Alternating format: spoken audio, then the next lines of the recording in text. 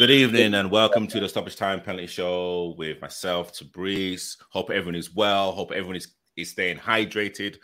What a weekend and what a week we are looking to get.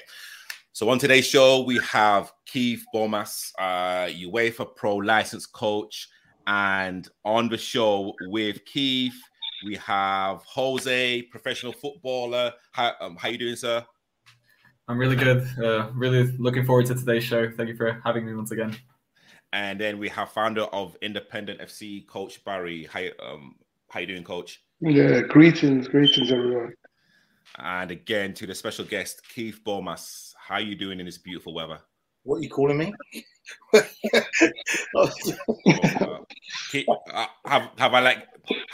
I got your surname completely wrong? I'm a bit Jeff in my old age. It sounds like you're saying Boanas. It's Boanas. Bonus. Sorry, bonus, apologies. Yeah. As in the money we don't get. Yeah. I like that. How you doing, sir? I'm good, my friend. Thank you for asking me on. Good stuff. And again, please, guys, please like, subscribe, do like all of the nice stuff to kind of keep this channel going. So, you know what? Let's go straight into it. Keith, we'd love to know a little bit about your journey. Take it away. Yeah, we just spoke, didn't we? The risk of sounding boring, and you said cut it into a minute. If I cut it short, and then the rest may come out during the evening.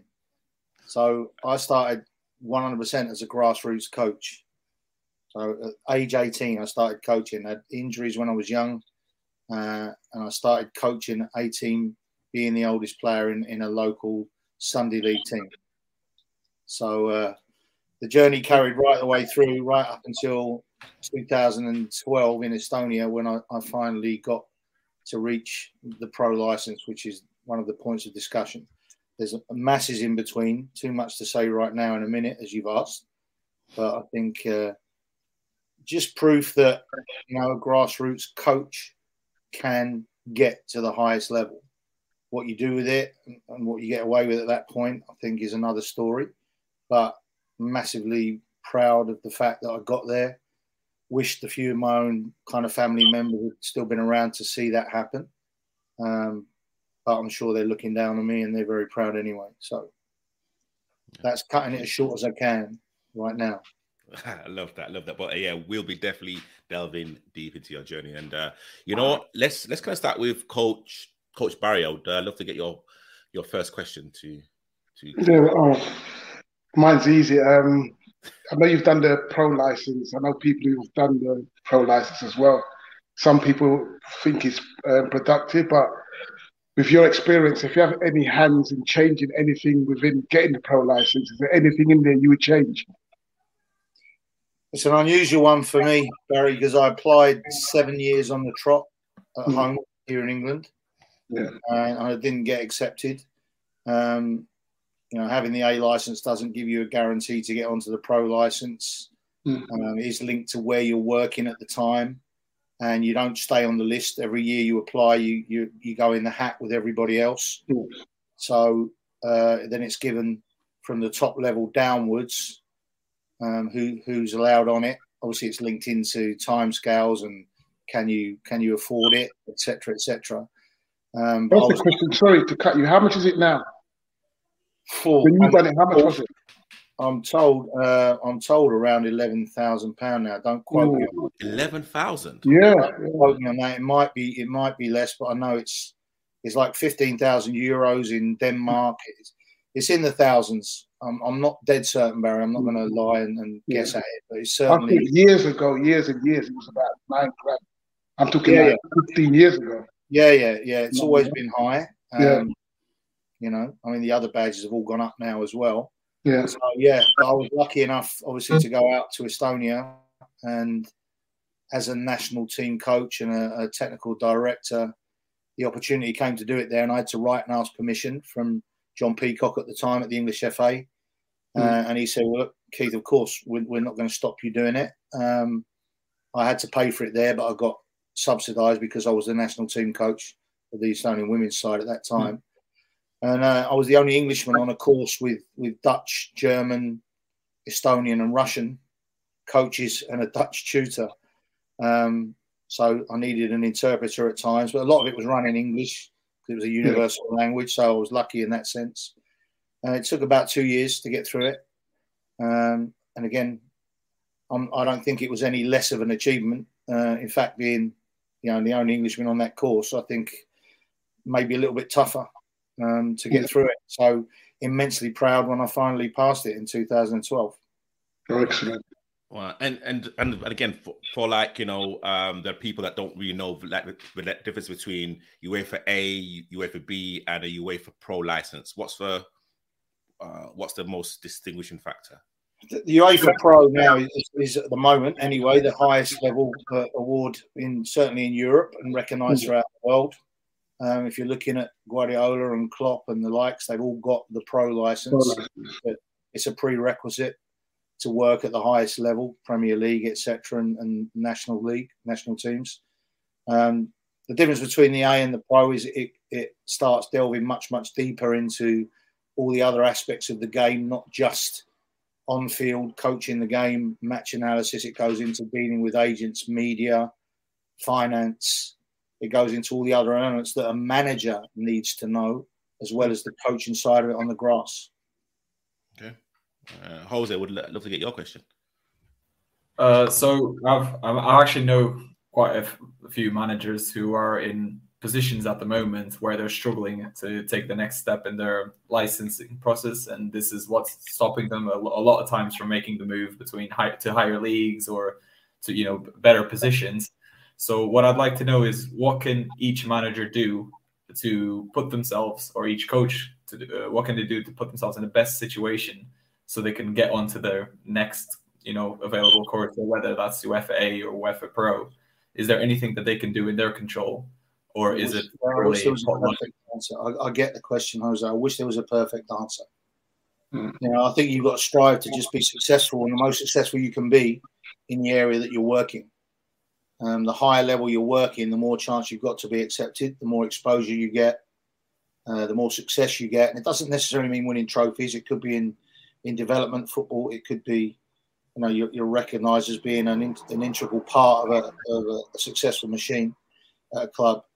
I think it's just striving to be the best you can be and awaiting that opportunity. It is still possible that you can, apply in more than one country to do it. I know UEFA have looked at that and it's kind of been bounced around, but it's worth investigating. Could you possibly do it in another country if you can't get accepted in the country where you're working for whatever reason, like I did? But you just got to keep striving. I mean, that's not the only thing that's stopping them getting better jobs, because again, there's non-pro licensed coaches that have got jobs higher level where it said it was a prerequisite, but they've still been given the job because they've been seen to have the potential, or they've had the success to be good enough to go into that job, and then they're put on the pro license when they get into it. So it's still about how well you're doing and how hard you're working in the job you're in. So maintain your standards, keep pushing to get your standards better, and get yourself out there, get yourself noticed. Don't be frightened to use media platforms and social media, etc., to get your name out there. It's an old adage. I may be speaking this one too long, but I'll go into a story I heard a long time ago about even pushing a player. Some of you guys might not be old enough to remember. Barry might. Emlyn Hughes. Emlyn Hughes' dad used to walk around the scouts around the pitch and go up to him and go, "That number 5 is a great player, isn't he?" And it was his son. So he used to plant the kid's name into the ears of the scouts. So you've got to plant yourself out there. You've got to keep putting yourself out there. And hopefully at some stage someone will click and go, maybe this guy deserves a chance. Maybe this is the person we're looking for. In this day and age, this doesn't matter female, male. Everyone's striving to get those higher levels. Sorry. Sorry. I was just I was being greedy. Sorry. No. Would you say Would you say that if a club is specifically asking for a UEFA A or a UEFA Pro and someone's either UEFA A or UEFA B, do you think they should still take that risk and apply? Yeah, definitely. Yeah, absolutely. If your CV, if your CV's up to a certain level, the fact that you haven't actually got the award You know, I would still go for it because there could be, again, if a recruiter's looking at it as well as they should see the positives in that. And again, once you're in that role, they can then provide you with that help to push on and do it. It's what happens at a lot of academies where coaches get a role at the academy, then the academy will push them into the Advanced Youth Award, et cetera, because they can see the potential. So good recruiters and good clubs will recruit the right person, whether they've got the badge already or not. Okay. But they'll help them get there. If it's a specific rule of the association that they're working for that they need it, then the club will help push them through that. Okay. The club's doing what they should be doing. Yeah. So, but also by like saying that, and we've all know in terms of the merry-go-round regarding like the Premiership jobs that they seem to be circled between 5 or 6 managers that are kind of out of jobs, and now we are looking at a new generation of those managers. Rooney now, Gerrard, Lampard, and there are some coaches that actually don't have the UEFA A or the pro license badges, or they do, and like they find it difficult to actually get those League One, League Two, or even pro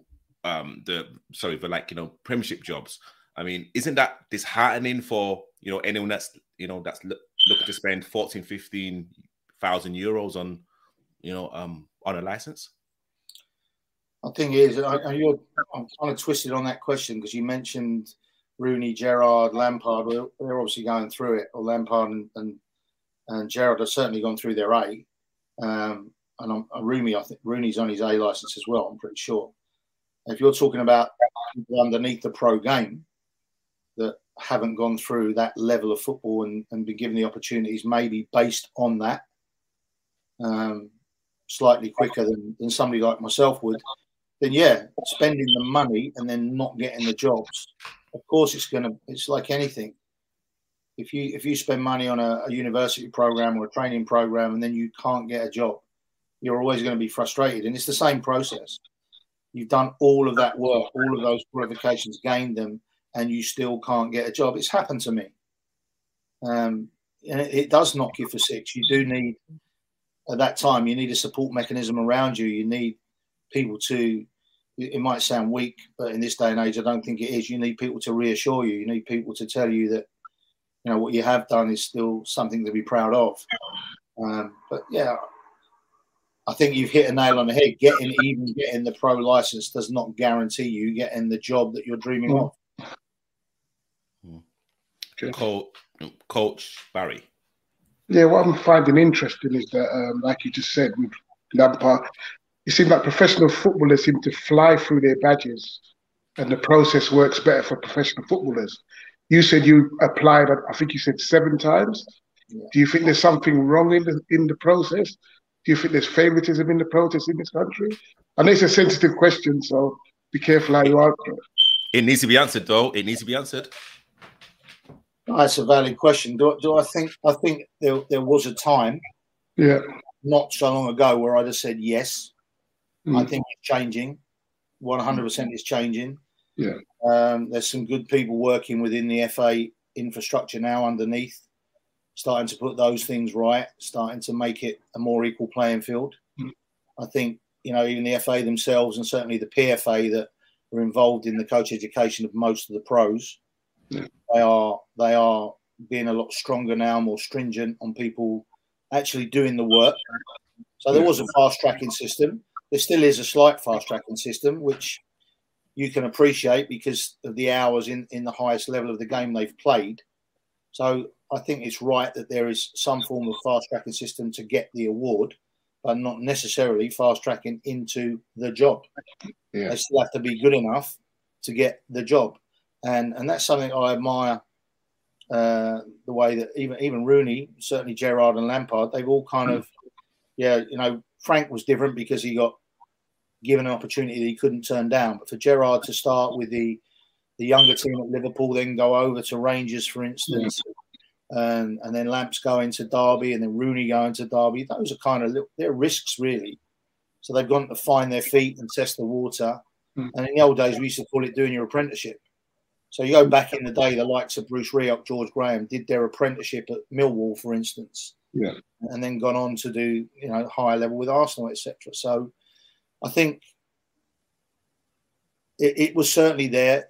Is it still there? Maybe slightly, but I do believe there are people now, and certainly people I work alongside at the FA, Butch Faisal being one of them, are doing a hell of a lot of work to try and improve things and make sure it is more of an equal playing field.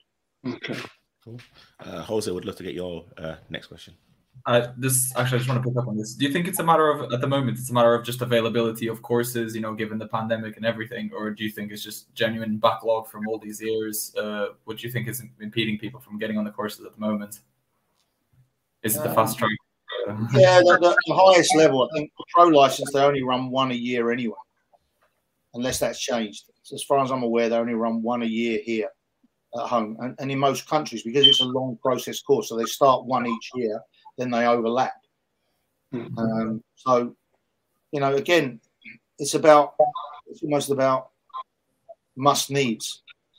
So who wants to get on a pro license and why is even drip feeding down now to the A license, to the B license. So what the FA are starting to look at now is, you know, you're looking at applying for the B, you're looking at applying for the A, you're looking at applying for the pro. Why? So they're looking closer at why. Do you need it? Do you actually need it? You know, are you going to get the opportunities? Do you need the opportunities? Where are your strengths? What level do you work at now? What are you really aspiring to achieve? So don't go and put yourself, and I've had this conversation with one or two recently, because I mentor coaches as well. You know, where do you actually want to be? Where do you see your strength? What do you want to work? What areas do you want to work in? Which players do you want to benefit? So do you need to put yourself through that stress and that financial stretch as well to get there if you're actually not going to use it to the level it needs using? So you really kind of got to map out what you want in the future and where you see yourself. And I recently did the LMA diploma as well, and there was a really good seminar on that. And it was, you know, the journey. So in 5 years' time, when I'm 67 years of age, 68 years of age, where do I see myself then? And then work backwards. So rather than going forwards, work backwards from the pinnacle at that age. So if I'm 25 now and I said at 30 I want to have my pro license, I've got to work back as to the why, the wherefores, the hows, who are the influencers going to be, why am I doing this, who do I need to work with, what level do I need to work at? So it's about working out in your own head why, not because it's there, I want to do it. I really have to think about why am I going to put myself through that. Does that make sense? Yeah, I understand. Yeah, it does. Coach, why is there such a big disparity between the elite coaches that actually come from a ethnic background and, like, you know, now, like, you know, Patrick Vieira's taken the Crystal Palace job, and, you know, it was a kind of a surprise, but, you know, we all know of elite players. You know, again, I'd say predominantly, you know, a lot of the elite players in the Premiership come from an, you know, ethnic background, but the biggest disparity is in the coaching and, like, you know, managing at the high level. Why do you think that's the case? You're asking me or Barry that? I'm asking you, Keith. Okay, because you said coach. I put coach on my name. Sorry. I mean, first of all, I'll say Patrick's gone in and done an amazing job. And Patrick was very astute. You know, Patrick's assistant coach was his pro license tutor. So when Patrick did his pro license with the Welsh FA, he's employed his tutor, or the guy that ran the pro license in Wales, as one of his assistant coaches. So he's using that intelligence, that knowledge to help him. Whether he needs it or not is another question, because I've kind of observed him a little bit down there and watched the way and the way he carries himself. And he's a very strong character. He's very demanding, and you can see people are in awe of him down there. And he's doing an amazing job. Again, if you're looking at how many players break into those systems, this is one of the programs that Butch Faisal was involved in, who works in that area for the FA. And they're employing coaches now and coach mentors to work with the ethnic minority coaches now to start pushing pushing them to go for things and showing them pathways and helping them build the experience and the knowledge to go for those roles. The ex-players, you've got to look at how many ex-black players have dropped out of the game that have tried to get into coaching or gone into coaching. And I suppose that the roller coaster journeys that some of them have been on, you look at Sol Campbell, you look at Paul Ince, you look at Chrissy Houghton, who's revered, by the way, but he still had a real up and down time of it, done brilliantly in some roles and then still, kind of let go fairly quickly when things started to go badly and probably undeservedly. Again, they're still around and they'll still look to bounce back. But I think, again, you just got to look at all players in a sense. That's when you might look at Gerrard and Lampard again and Rooney. Do they need to go in it for financial reasons? No. So they're obviously going into it because for them, they still want to be in the game. They still want to be involved and they've still got a passion for it. So I think you've got to, again, look deeper into who wants to do it and why do you want to do it. And if you're showing the same passion and desire and it's not just about it's a job. It shouldn't just be because I need the job. It should be because you've got that real self-belief and passion and desire to drive forward and give something back to the game and use your knowledge and experience to feed into players and help other players become what you aspire to be or were. And I think there's a lot of that going in now into discussion points and into training methods. And again, in the last few years in particular, the numbers are growing that are actually looking to come through now. And I think within the next 5 to 10 years, you'll see a lot more. If it goes away, it looks in the background from my own observations. I think it will definitely improve. We have a question from Hendrik, and again, thank you to everyone that's tuning in. Thank you so much. Hendrik says, what was the biggest insight you picked up from going through your coaching steps, especially from the pro license? That's a good question, Enrique. That's a great question. I think learning about myself would be the biggest answer. Learning more about myself, not only as a coach, but even as a player during the years. I mean, when I did the original FA advanced license, there was no B license back then. So I did the original FA advanced license at Lillishall, 2 weeks, or Colditz, whatever you want to call it. And I was on the pro one. That was before UEFA came into being. I then had to do the UEFA awards when they came in the 90s, late 90s. I did that one, and I was on a 2-week course with some of at that time, the biggest pros around. So the likes of Peter Reid and Jerry Armstrong, Tony Curry, Ray Hankin, Alan Irvine, and just being amongst those, coming from the background I had was I just learned about me. I was petrified at times. But I managed to get through that. And the one thing I saw was the respect they gave me. They never looked down on me. Peter Reid in particular was awesome in the fact that he tried to help me. Every time I took a session, he was backing me up. He was in my ear. And I needed players. He was the first one that would volunteer. Yeah, Keith, I'll do it. But I learned about myself, how to get through adversity and learn to deal with fear because I was scared. And then obviously after that, I became a tutor in 1994. And I'd always been kind of a leader at school in different sports teams. And a guy called Darren Hare, who was in charge of the Kent FA at the time, he asked me to tutor on his courses. And it just kind of came naturally to me. So then I realised that I was good at that as well. So again, it just increased my confidence. Everything I did was increasing my confidence. So I learned to overcome my fears and I learned to become more confident in myself through the badges. And then I have to give massive respect to everybody that was on those courses with me because, and it's something I encourage whenever I tutor on a course, that the students on every course have to become a team in themselves and a support mechanism for each other. So again, that's where I started to learn how to be a mentor as well and be there for other people. And if I did that, I kind of hope they'd be there for me. So it was always a two-way thing. I'm not sure if that answers it, Enrico, but I hope so. Yeah, no, and again, big shout out to Enrique is a teammate of like Jose. So again, big shout out to him. Top player. Good guy. He's genuinely excited for this. Great question. Great question. Great question. Coach Barry. Yeah, mine was quite similar because what I want to know from Keith, like you're going through each step, UEFA B, UEFA A, your pro. As your coaching style changed, the way you view coaching, taking on players, the way you manage change each time you've gone up a level?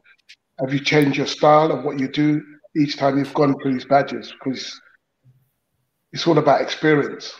Yeah, I mean, that you've answered the question in a sense, Barry. It is about experience, and the gaps were different. So between the UEFA A, which was in 1997, and the Pro 2012, that's 15 years. Yeah, and I think again that's a mistake some people make. They try to rush through the badges. And another message I always give is, once you get a badge, go and be it. So if you get a B license, go and be a B license coach for a time and learn what that is. And then look at the future to do the next one. Obviously, I applied earlier than that 15 years, so I didn't go straight away. I left it at least 5-6 years before I even started thinking about it. I had to learn what being an A license was. And my first job as an A license coach was to work on a community scheme for Crystal Palace. So doing a summer camp, getting the A license wasn't, again, a guaranteed job qualification. And then I got the job as the Centre of Excellence Director at Margate. It was the only FA run one in Kent at that time, not there anymore, but it was the only non-professional club that was allowed to have an FA Centre of Excellence back in that day. And no one else wanted to go down there, and I was living in Streatham at the time. Wow. I was driving because for me it was like, this is a job. And again, that got me into a networking system, and I was allowed to go to events where all the pro clubs were, all the other centres of excellence. And again, I got to meet pro coaches, top level coaches, and got to integrate and watch and listen and learn. So you'd go to a session run by Van Gaal, for instance, who'd been brought over when he was working for Curva and things like that. So getting out and networking and listening and learning from everyone else. And one of my main characteristics, I think, one of the main people I learned from characteristics-wise was Les Reed, who was technical director of the FA for a short time. At that time, he worked with the FA on the coach education side of it. He obviously went on to be director of football at Southampton. He was at Charlton for a while as well. But his kind of style, I took a lot from him. There's also things that I thought, I watched him working at Charlton and I saw the way the pros didn't respond to his style of coaching.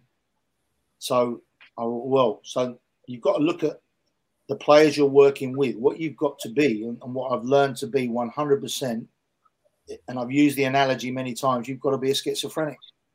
So I use a really old adage about different heads for different jobs. You've got to have a set of heads. Look at who you're working with, and you change your style relevant to who you're working with. So I've worked with 5-year-olds, I've worked with 6-year-olds, I've worked with girls, boys, I've worked with Down syndrome. I've obviously gone to other countries and worked with non-English speaking. And each time you've got to change the way you are. So you've got to be able to do that. You can't just be one mindset. It's my way. You've got to learn my way. You've got to cooperate. You've got to work with them. You've got to quickly recognize what those players need and adapt and work with them, not make them work the way you want them to be. But Keith, don't you think a lot of that's crept into the football? It's more about the coach and the manager now, more than the actual team and players with a lot of coaching, modern day coaching. That's I see a lot in grassroots now. It's more about the coach and not looking at actual players or individuals as much. But hasn't it always been out there? But I think it's egos. Egos. Yeah, that's the right word for it. It's egos. And again, talking about it today to somebody, I know we played a friendly today with this. I've just taken over a girls' grassroots team just to keep my hand in, because my weekends were freed up for the first time in God knows how many years. And we played our first friendly today, and people were asking about systems of play and formations. And I'm like, well, the formation has to fit your team. We're not going to play 3 at the back because Man City do it. We're not going to play 3 because Liverpool do it. Exactly. Yeah. And this is what coaches are making the mistake of doing an awful lot. So they're going, oh, because they do it, we're going to play that way. But you haven't got their players, and you're not Pep Guardiola. You're not Jurgen Klopp. Every team's trying to play out from the back. Exactly. You've got to know who you are, who you're working with, and at what stage of development they're at. Yeah. And what are you trying to achieve? And you have to know. You know, learning curve for me today, because I was disappointed with our performance initially at the time. When I've come home and I've sat and reflected on it, it wasn't so bad. And that's the other thing that is coming out in coaching courses, which I do like. You kind of go, there's a hot reflection straight afterwards where you're going a bit and it's buzzing around in your head. But when you go and sit down and think, you start to look at other things. And then your job is now, okay, I'm now from that, I'm going to think about my next training session now. What am I going to work on? What do they need from me? What can I do to help them? Not, they didn't do what I said. And this is, you see it happening at grassroots football. You see it happening on pitches on, you know, there's still guys on the touchline screaming and shouting at under 8s and under 7s. Stay in position, do this, do that. It's still out there. I watch it as well. Yeah. And I think we've been working against it for years, but it's still out there. But that's because there's also a revolving door of coaches as well. There's a lot of them are parents, their kids stop playing, they stop coaching. So they get better at being a coach, then they quit because their kids quit. So then you get in the new guy who comes in with, and he hasn't had that experience. He hasn't learned from his own mistakes, if you like.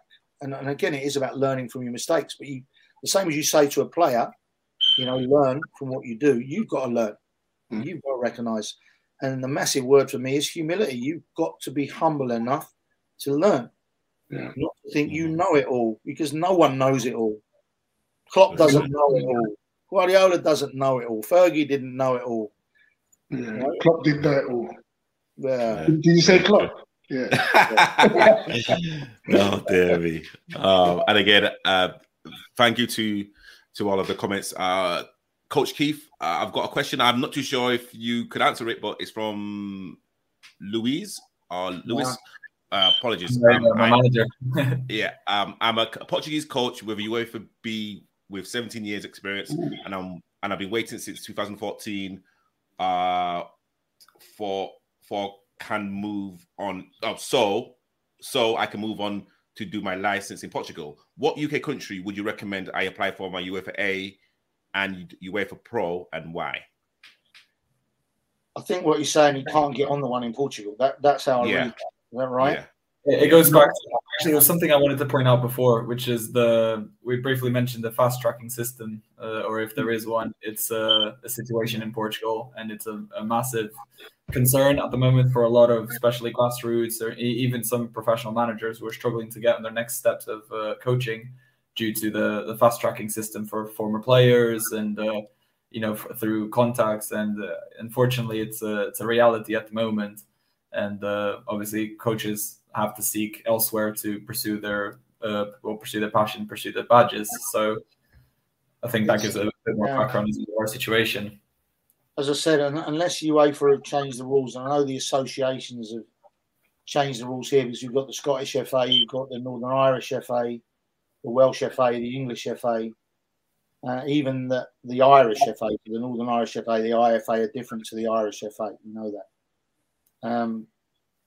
I've been fortunate enough to do CPD work for the Northern Irish FA in Belfast, and obviously I work for the English FA. So again, off the top of my head, the English FA run a special international license where international students can come in. That's worth investigating, but again, you're probably looking at costs. It won't be cheap. I don't know what it is, but that would be based at St George's Park, and potentially tutors coming over if you're working with a club in Portugal, coming over to watch you work in there, and you might have to be responsible for costs and things like that. The Northern Irish FA, you go and do a residential program there with them in different stages, so a week, and then you might come back for another week or days. I've seen a lot of South American, European, Portuguese, Spanish coaches on those courses with the Northern Irish FA. But they run a good course, very good atmosphere, very good results. So, but the Welsh FA as well got a really good record. So all of the home nations, I think, have got some form of access to overseas players, to European players, and so on, to go and do it. So I would personally email all of their associations and see what they come back with, and then decide from your own perspective, logistically and financially, what is the best deal for you. But I'm certain one of them would accept you. I'm certain one of them, if not more than one, would accept you. If not straight away, certainly at the first opportunity. The other way would be to come over to the UK and try and get yourself established at a club with your B license, which is possible, and be working here, and then look to apply from here, somewhere in the UK. Actually, picking up on that, given obviously Brexit and the work permit situations, our foreign coaches can they work in the UK as coaching and managers? Is there a way for them to still find the possibility to do so, or is Brexit going to be an issue? I'm not a politician, Jose. As far as I'm aware, yes, it's still possible. I think it depends on almost having the job offer maybe before you come over, not coming over and then thinking I'm going to come and find a job. But it's like me, I can still apply to jobs in Europe. I'd probably have to go through a process once they've accepted me, and I would expect whoever I'm being employed by to help me go through that process. So again, it's worth him looking at jobs around Europe and around the world and applying. Even with the B license, there's people still looking. You know, there's guys on social media now, British Coaches Network and other people that they constantly scan Europe and the rest of the world for jobs. And again, people can go through them and they'll help them through the process. So a B license is a good enough qualification to work in another country. But it is going out and doing due diligence and sending your CVs in again and trying to relocate if that's what it takes. But again, a good employer will help you relocate.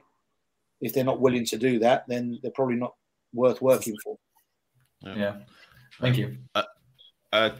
Coach Keith, what's that been the worst experience for you in football? And actually, what did you learn from that experience? See, I'm making me sweat in this weather, man. These questions are making me sweat. And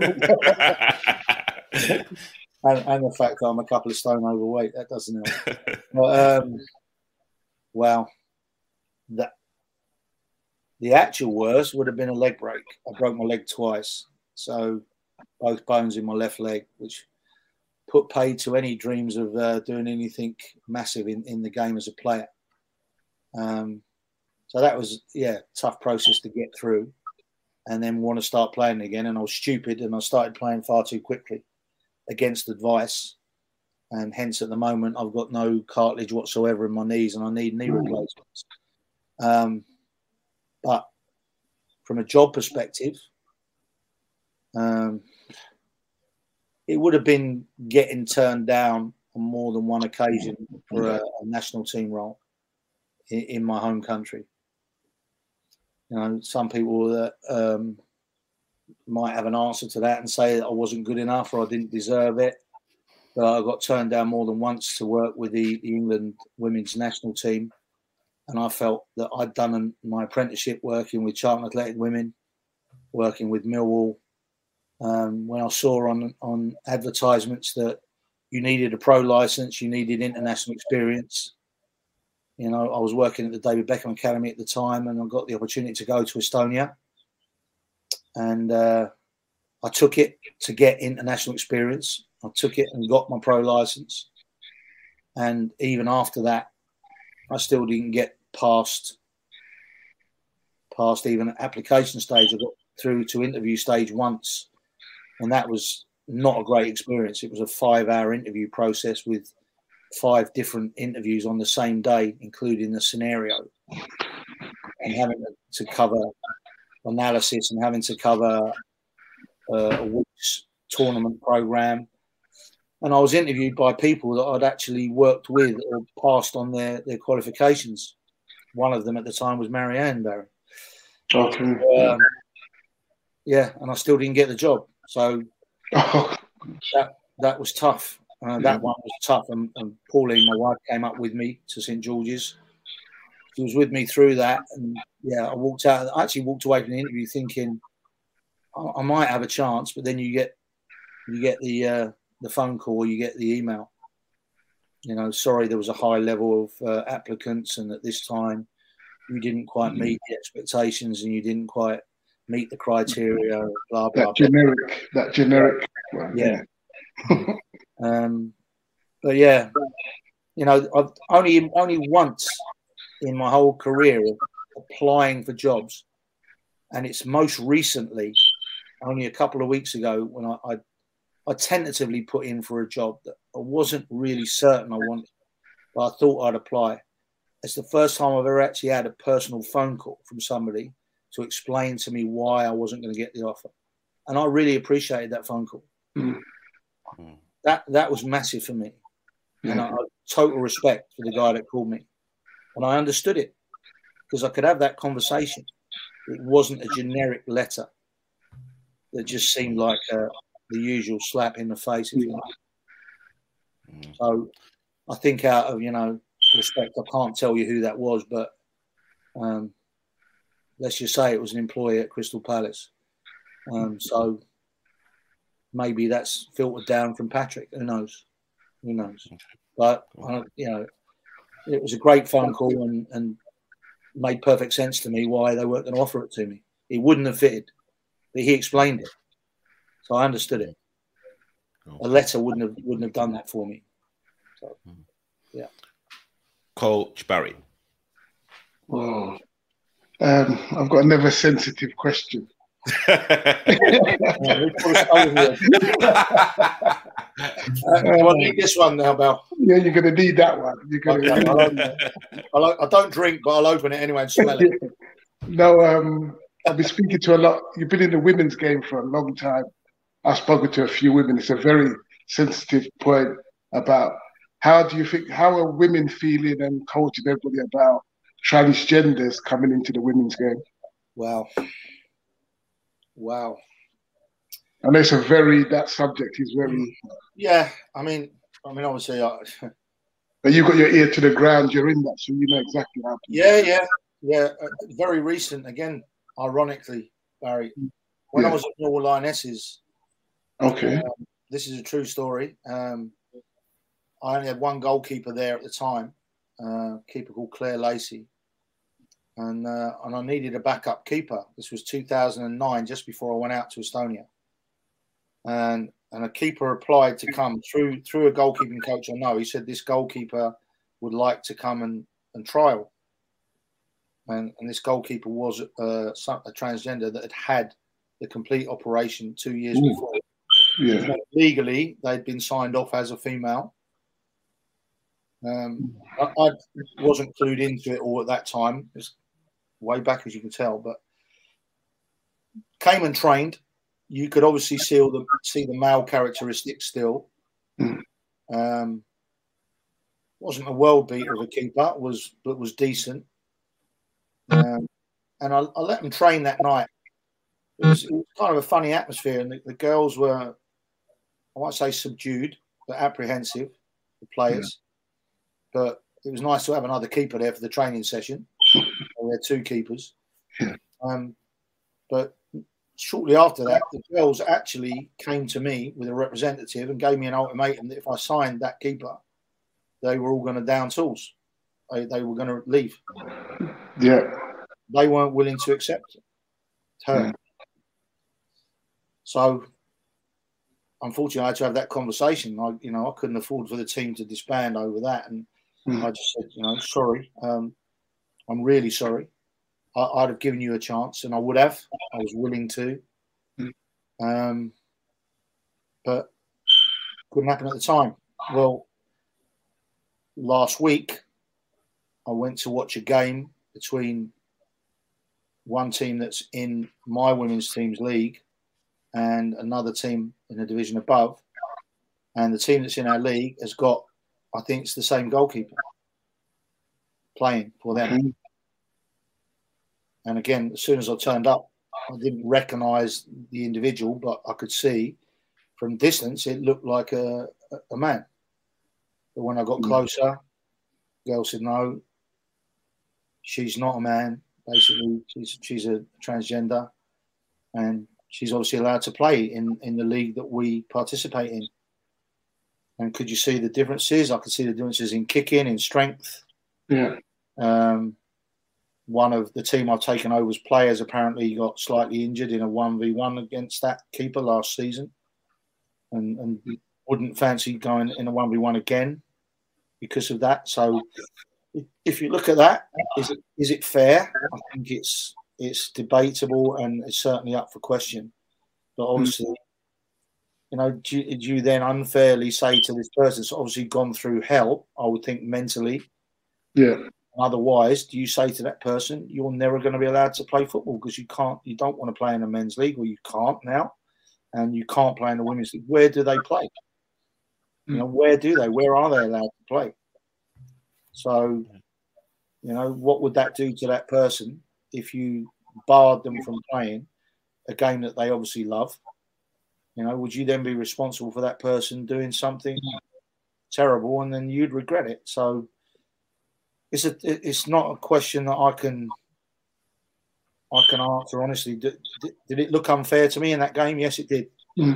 It looked an unfair. No, I just want to know more like I didn't know how the women felt about transgender. Obviously, the women at that team have accepted it because they can see they've got a decent goalkeeper. Yeah, and that's their priority. That's maybe going to do well for them. That's going to stop goals. That's going to help them be successful. And the teams that are playing against that goalkeeper, my girls did say that last year one team did a kind of a protest at a game to say it was unfair. So I don't think it's going to be anything that's resolved or sorted out to anybody's total, I don't know what the word would be, satisfaction in the immediate future. Yeah. So it's really tough, and I feel for the individual, but I also feel for those, and I understand those that are not happy with it. Yeah. Because it is an advantage, there's no question. Definitely. In the future, there might be a transgender team. I know that they're looking at that, aren't they, in other sports, specialist events. But to get a full transgender football team, to play another full transgender football team, there's a team I think just been formed that's got a mix that are playing kind of charity games and other competitions. But if you go back to the old Stonewall team that started up years ago, the gay team, that's grown in stature, and there are leagues now that are totally gay players. Okay. Gay men. There are leagues that the teams are majority or totally gay players. So there is organised leagues for them. So maybe in the future, but again, I just think it could be dangerous. Yeah, in reality, how many transgender players are going to come out and do that and want to be footballers? It'll be a long time before that happens, Barry. I think there's an unfairness about it when it's in a team sport like that, playing against where there's potential one-to-one contact with female players, and the physical disparity is still there. That's where the dangers lie. There's a real danger to it. When if you go back the other way, and years ago they put female players into the men's game, they experimented with that, be it Prince for Germany and the Italian player that went to Pisa. They were like novelty effect. They were like just to get a bit of media hype. It was never going to work, where they could play against. The bottom line is, and the top female players will still admit that to you, the physical differences are still far too big for that to not be a risk factor for physical injury. That's the long and short of it. And talking about keepers, your wife is a former England international goalkeeper, fully fledged. So could you kind of literally talk about your wife's experiences in the game, playing for England, and of course now that the Euros are on, and again, it's just some exciting times for women's football. Yeah, my missus is known as Copey. Pauline Cope was her maiden name. I'm biased, but she was definitely probably one of the top 3 to 5 keepers in the world during her time. She appeared on TV a few times. She trained at the Cliff with the Man United keepers, and Fergie apparently said to her, "If you was a man, I'd sign you." She played for Millwall Lionesses. She played for Arsenal. She played for Croydon Women, and obviously her last seasons were with me at Charlton Athletic. She played 60 times for England. She was an inductee in the Football Hall of Fame at the National Football Museum in Manchester. She's on the caps wall at St George's Park. Great character, known for a verbal as well as her playing strengths. Brave as a lioness. She would sing the national anthem out loud with immense pride. Never played pro. So that was before she's too old. It's like players like Karen Walker, who's one of the best number 9s England's ever had. They never played pro. They never got paid. The best they got was some expenses by the time they played for Charlton. And it wasn't massive amounts of money.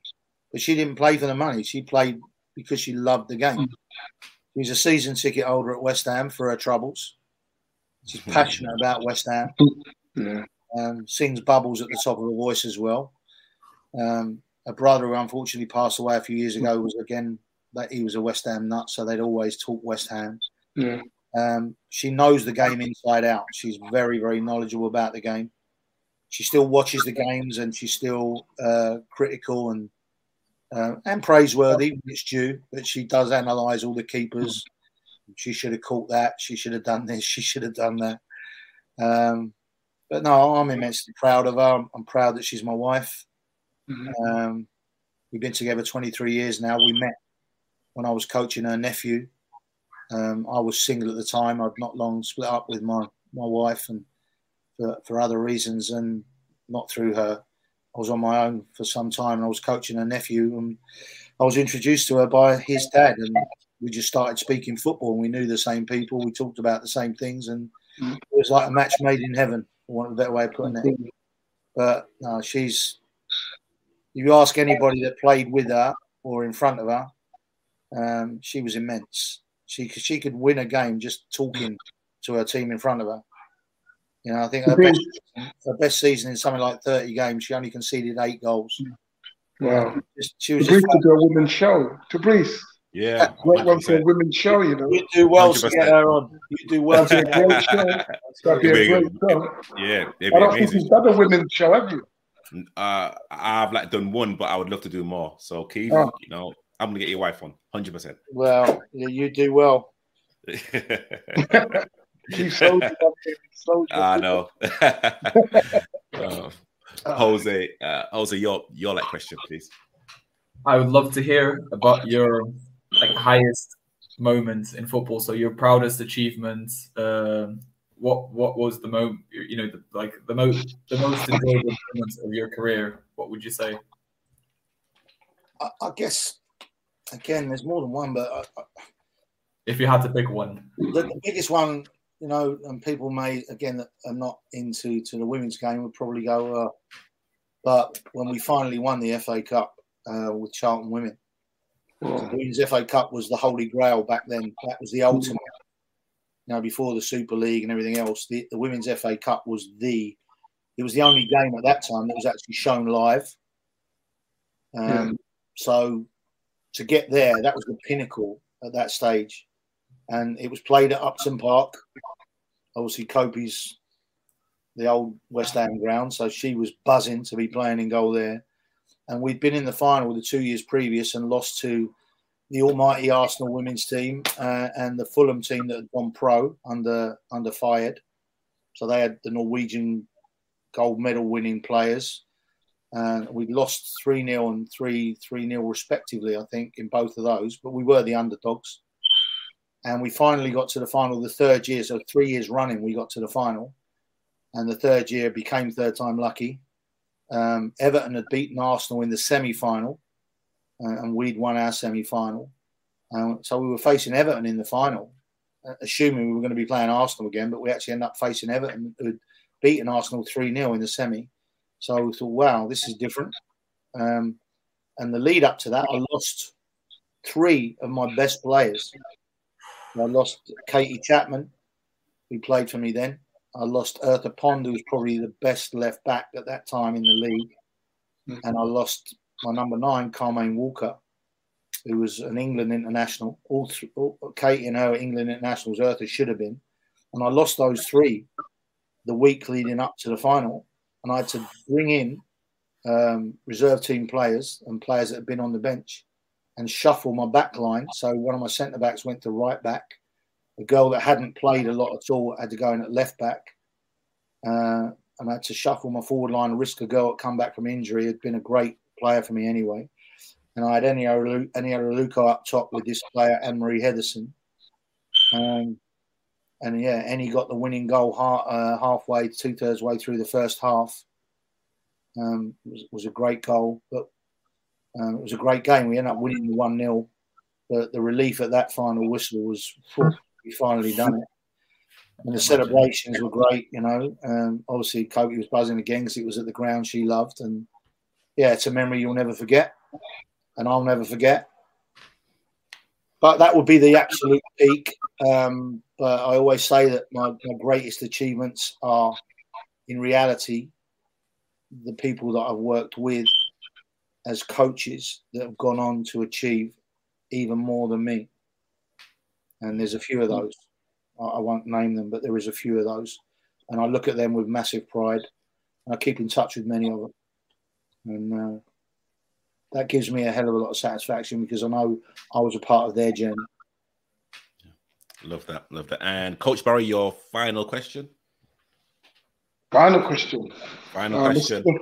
Let's do an easy one, innit? I've been bugging Keith all night. What I want to know is there any chance of you getting onto them boards where they do the processing or selecting or the training of coaches? Have you tried to get on there? Because you've got so much experience from there. I don't understand why England or someone hasn't called you up. I can't answer that, Barry. I think other people need to answer that. Have you applied for anything like that though? They don't advertise those kind of roles. They don't advertise those kind of roles. And as I said, the gentleman I work with now, Butch Faisal, is in charge of all of the BAME and the female game improvement and opportunities and stuff like that. And he's very respectful, and I respect him very, very much. And he'll call me and ask for advice and ask for my thoughts, and I'm quite happy to give that advice to anybody. But the FA actually invited me into one of those kind of things. I mean, it's kind of happened weirdly in a different way, in the fact that, and I think it's something Tabrice was going to push me onto at the end. During the recent change in courses, the old level 1 is now called an introduction to football that's gone totally online. Yes, and I've noticed that it's all online now. So you've got the Playmaker, the free one, that's a great way to get people interested. But then the level 1's a totally online course. When I saw that, I designed a course that I run under the Palace Foundation banner. And it's called Kick Off Your Coaching. I originally called it an introduction to football coaching, but that name was stolen. And basically it's a 12 to 15 hour course that I designed based on the old level 1s, some of the stuff out of my kids' books, because I've published 3 children's football game books called Fun Games for Kids. And I used some of the games from that and, some stuff from the old level 2 as well. But what I do is I gauge the audience. Going back to what you talk about your players, I gauge the audience. So when I come onto my course, I meet the audience and I gauge what do they need. And I adapt the course to them. And I've run 6 or 7 now, and they've gone brilliantly. And now the FA are looking at bolting on a 3-hour face-to-face element to this new course. and they want me to be involved in a discussion on Wednesday next week, just talking about and how that fits. And Surrey FA have kind of made a decision to use my course as a bolt-on for that first one, and to award CPD points for it as well for anybody that comes on it, which is great, because it is CPD. You're getting 12, 15 hours with me. You should be entitled to some CPD. And we charge a really nominal amount for it. It's a really low rate, only 25 quid a head for 15-hour course. And we give a certificate from the Palace for Life. And people that do that course, Palace for Life have employed some of them just on the back of doing my course. As long as they've got their safeguarding, their DBS and their emergency aid, the foundation have employed them for our summer camps and stuff. And then we still guide them onto the FA courses because they're integral. But at least we know they're getting a good face-to-face element and a good grounding if they want to push on and do the other awards. And then on top of that, they get me as a mentor. So by signing off with me, they get me as a mentor for the foreseeable future. Once somebody's linked with me, I never give up on anybody. My emails go crazy. But I never ever not answer an email or a message unless it's gone astray into junk or something like that. I always respond. Kind of this one. Keith, the kick off the coaching is that. Can we just go online and find that? At the moment, there's one being advertised on the Palace for Life Foundation website. They're running one in August at Selhurst. There's one running in August at Selhurst. So that's on the Palace for Life website. But I'm sure now if you Google it, it'll probably come up because I've run so many. But you'll see it on Twitter and Facebook on my name. For sure. Thank you. So literally anyone out there, just kind of please Google Keith's name and just put coaching or like kick off to like coaching football. You will literally see all of the courses and experiences that Keith's involved in. Jose, your last question. So from your coaching past with clubs, what was the toughest period that you faced, and what helped you get through that?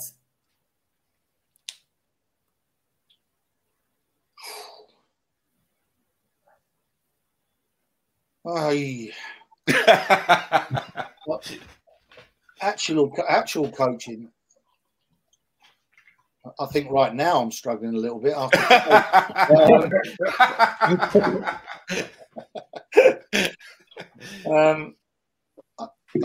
again, it's a bit similar in a sense. When I first went to Estonia, I obviously left my wife behind.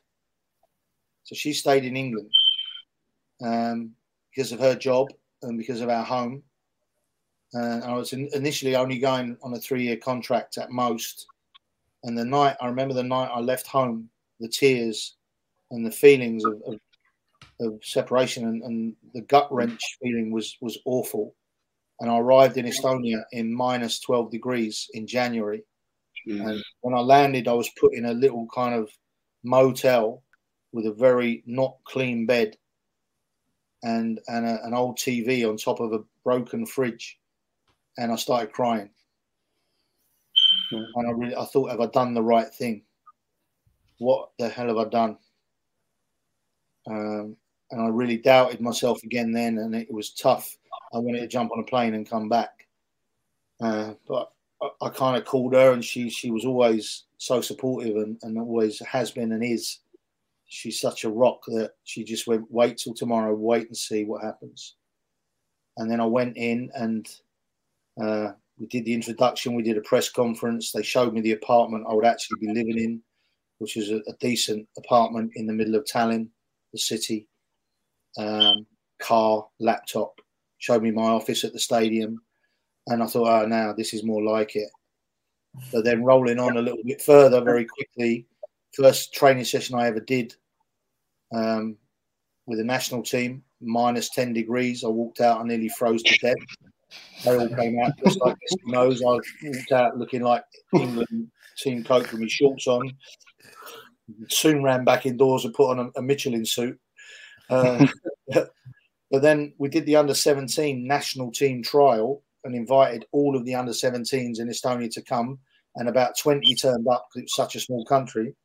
and only one of them could juggle a ball more than once at age 16.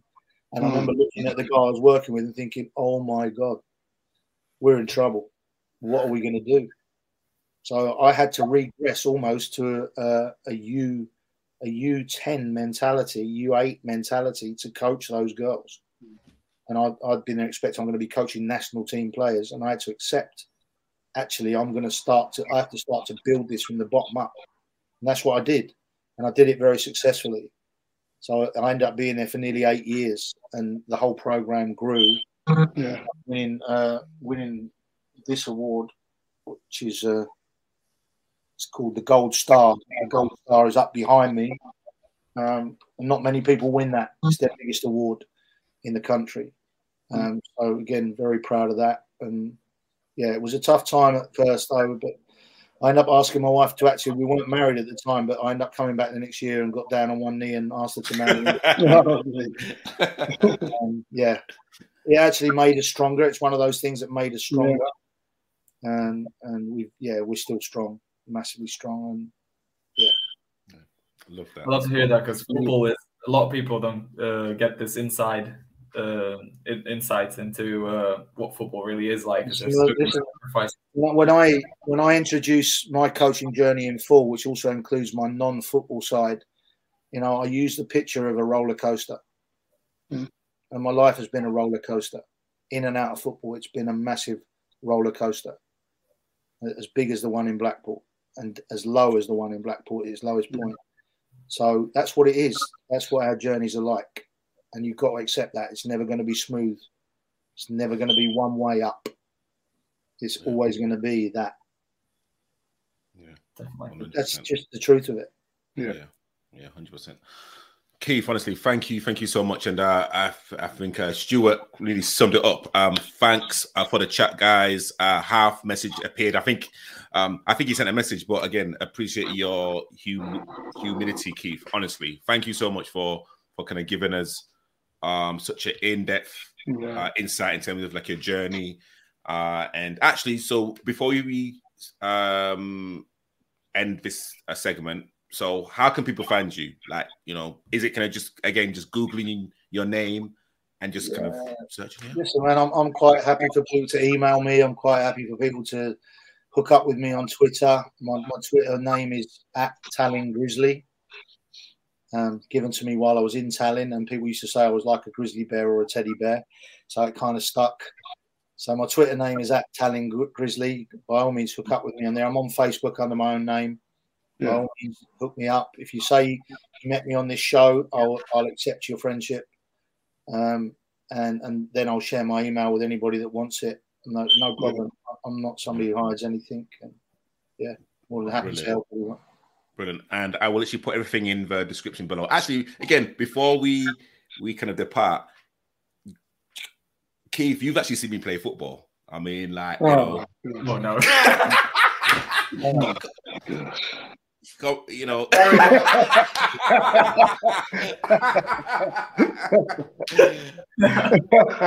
going to start singing Blue Moon then for a minute.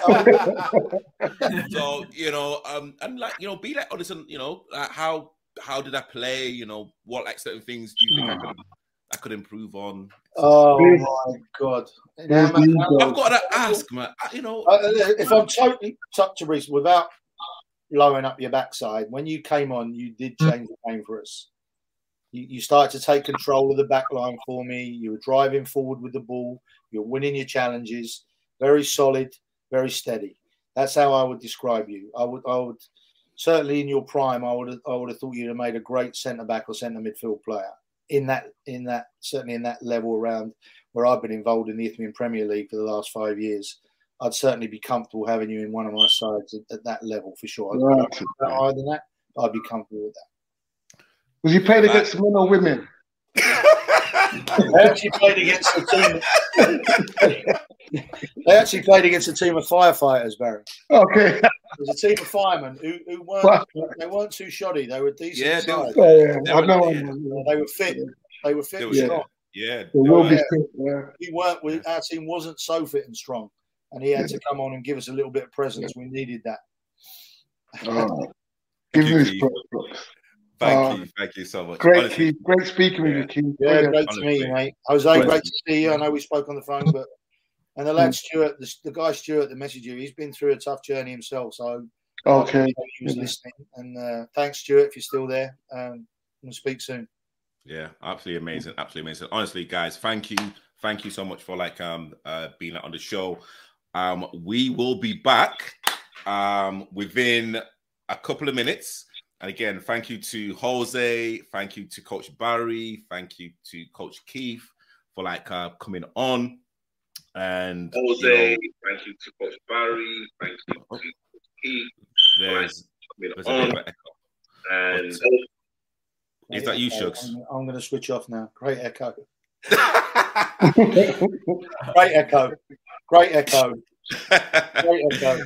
And again, to Jose, thank you for coming on. Keith as All well. right, Frank. And Please, I leave you in Sunsea. Yes, please. Yes, please. You are now free to vamoose. Have a great show. Thank you. Thanks a lot, mate. Take care. Bye-bye. See you guys later. See you later. So, the literally next segment is literally myself and Shugs will be kind of coming on to actually talk about league. Actually, I'll say Division 1 of the Vets League, and we will start right now. Shugs, how you doing, sir? Midday, I can't hear you. No, Papa. Oh, I said I'm here. Yeah. Can you not hear me? Yes, I can hear you loud and clear. Thank you for joining us. How's your Sunday going? It's blessed, man. Belly full, skin tan, nice. So, the title of this segment, Strike It While It's Hot, Division 1 chat. We was supposed to have this conversation or this show on Friday, but due to logistical reasons, I had to move it onto the back end of this show. And again, thank you so much to kind of Coach Keith, Coach Barry, and Jose for jumping on, and actually again for Coach Keith to actually talk. I'd say to talk about his experience. But hey, this is now the Masters Show, Division 1.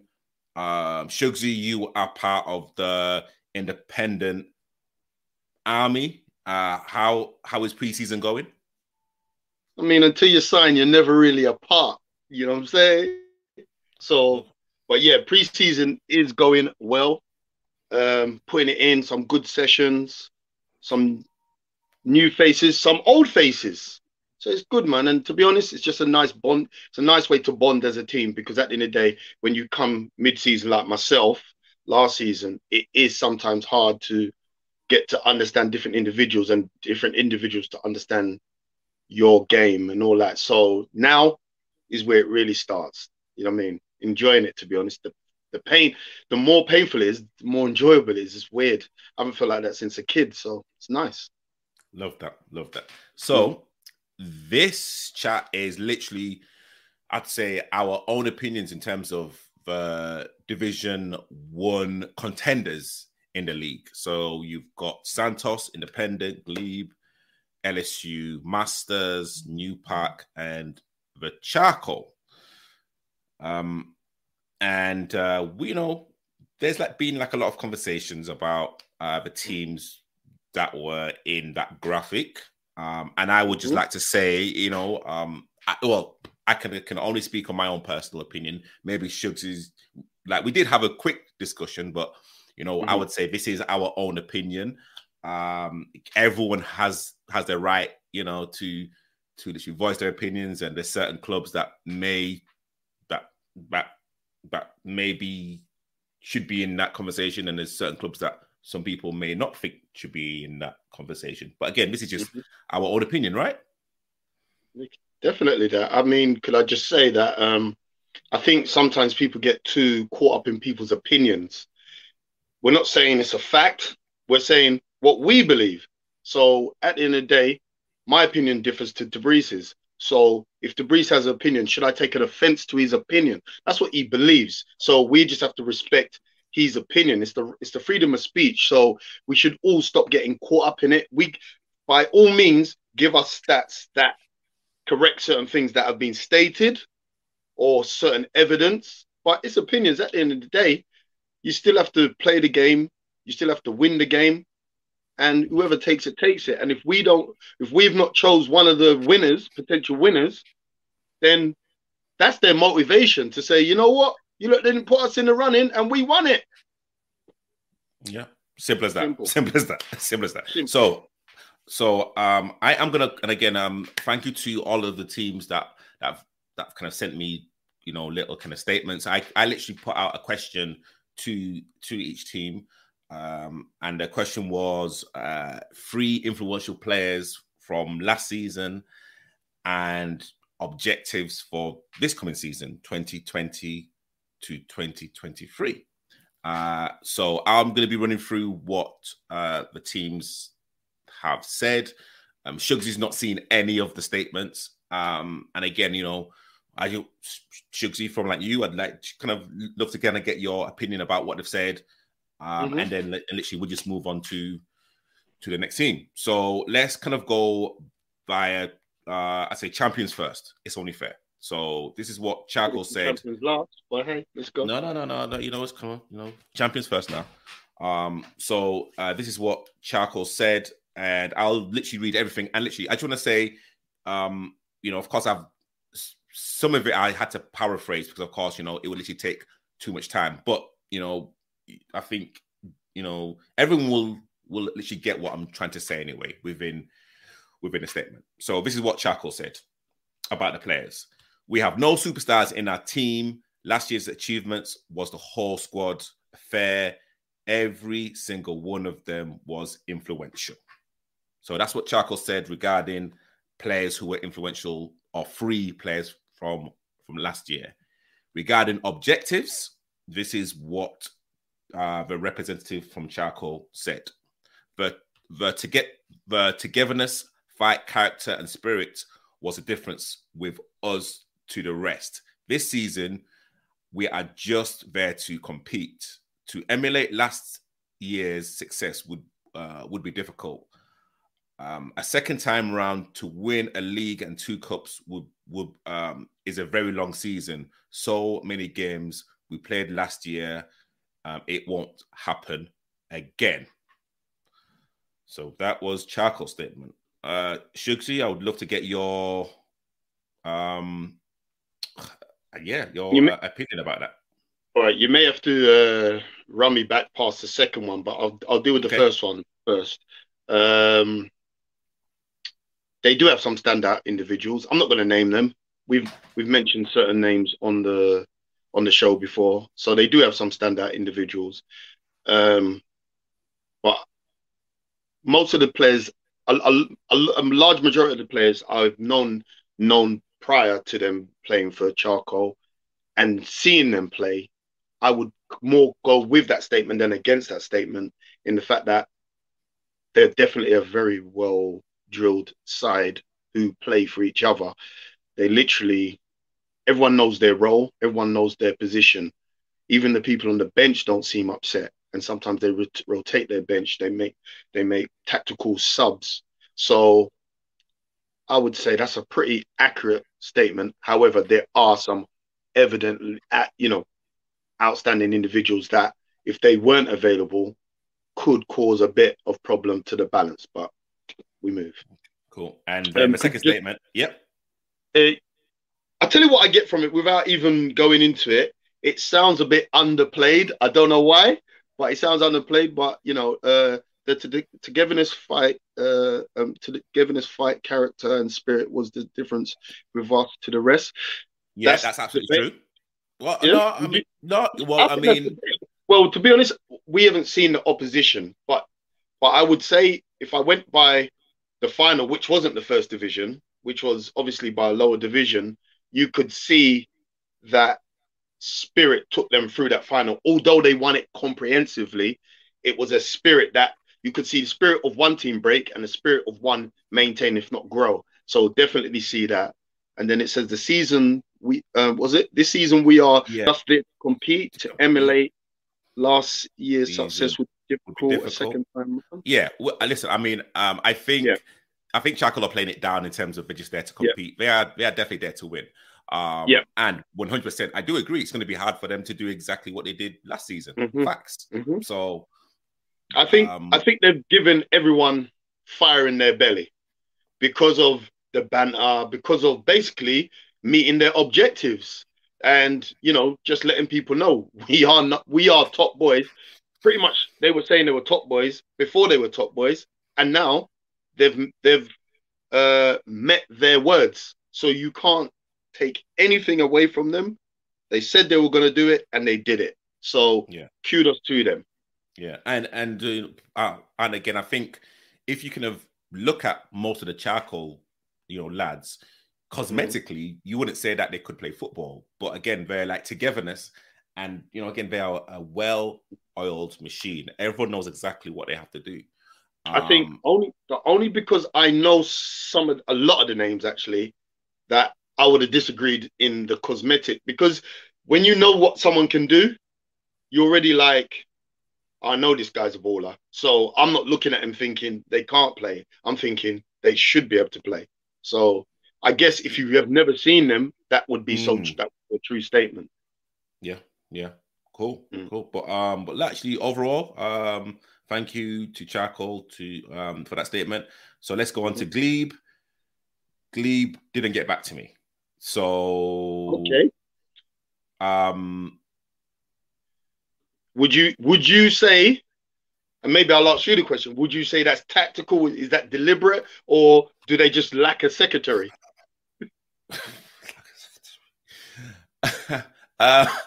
Well, I will be honest with you.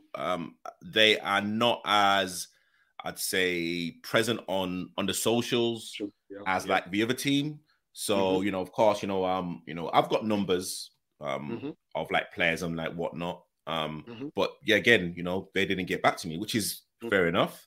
They finished second. They won the League Cup as well. So yeah, I think they'll be pretty buoyant in terms of how the season finished. But again, kicking on now to kind of compete with Charcoal and to kind of compete with the other teams around. Vets football is, especially this year, it's going to be pretty difficult to literally go through a season unscathed. But Glebe have the history, they kind of have the experience as well.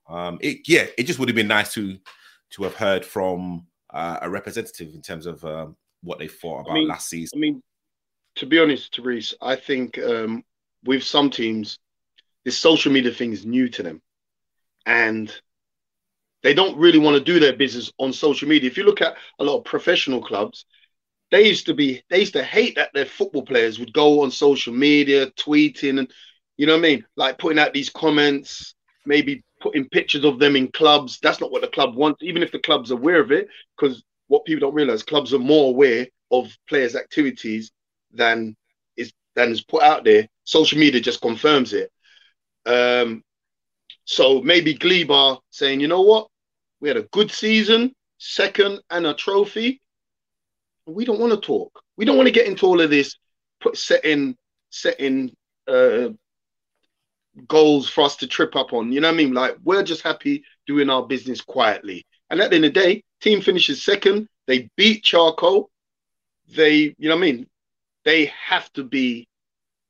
They have to have a big say. Let's put it that way. Yeah, facts. And Chugji, I have a question after the show for you. Yeah. But I'm not going to say nothing, but hey, we'll actually wait till after the show. Third place team was LSU Masters, and this is what they said regarding the influential players. Players to watch, all of them. and and then literally what the representative said regarding this coming season. Inspirations to dominate Vets football and to take it to a place it's never been yet. Conquer everything inside the M25, and as soon as the national starts back go and win the National Cup again, County Cups, National Cups. Alone, we want to be the best. Would love to get your reaction, Shugs. Well, the first comment is such a South London comment. It's such a, you know what? No matter where we go, you're gonna remember us, and that's what they're basically making sure that people know. If you think you're gonna handpick who our important players are, you got a problem. You got a big problem. If you're gonna mark this player and mark that player, double up on this player, double up on that player, even triple, you're gonna have a problem because our 11 plus our subs are a problem. And they're basically, unlike the champions, they're making a statement of intent, which is domination. So, hey, kudos. I hope they can live up to it. It's a lot to live up to, but and I wouldn't see it as arrogance, because some people might look, who they think they are, talking like that. Why not talk like that? Isn't it better to say good things of yourself than bad things of yourself? Isn't it better to boost up the individuals within your setup than to say, you know, we're just glad to compete? Who's glad to just compete? Who's glad to just get kicked in the shin? Who's glad to come out just in the cold? Who's glad to just shake the hands and have a beer? You want to win. So, and that's what they're saying. We want to win. We intend on winning. We're here to take it all. So we want to set the benchmark. Hey, respect to that. Yeah. I think what Charcoal did last season, again, it's kind of fired up a lot of teams, including, you know, LSU A, and yeah, they mean business. I've kind of now had the pleasure of actually playing with JB. I know in one of like my last shows, I was kind of talking about, you know, I would literally love to see him play, and I've played with him.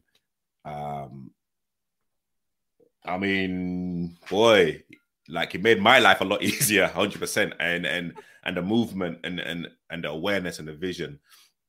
And just did Lloydie play?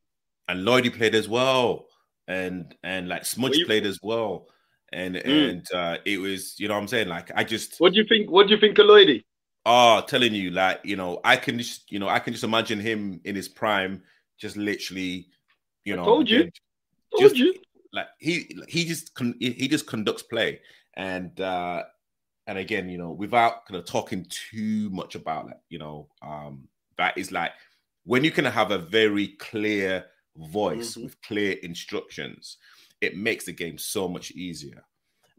And yeah, like, how like they just found little pockets of space, and like, you know, everyone knew where to. It was just a joy to behold as a centre back, 100%. It made my life a lot easier.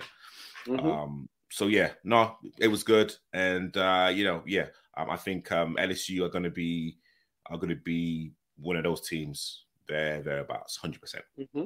So let's go on to a team. Let me just kind of say it right now, and again, I'm gonna kind of just say it now. I didn't say Stansfield. I don't know if you said Stansfield, but you know, that was a team for me would be in the running. I could be proved wrong. But you know, we kind of both chose these teams, and again, hey, like, it's just our own opinion. So and again, would love to get someone from Stansfield onto the show or in the comments as well. So we'll just move straight on to Newpark. So this is what Newpark said regarding their players. Ricky, the goalkeeper, his commitment and performances were man of the match worthy every single week. And the second player is Darren Bridges. He certainly found his love for the game again, and he is one, if not one of the best players on the park in most weeks.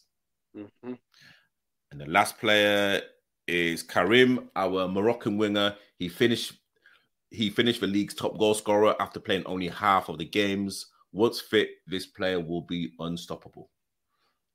Shugs, I would love to get your reaction. Actually, let me kind of go to their aspirations for this season.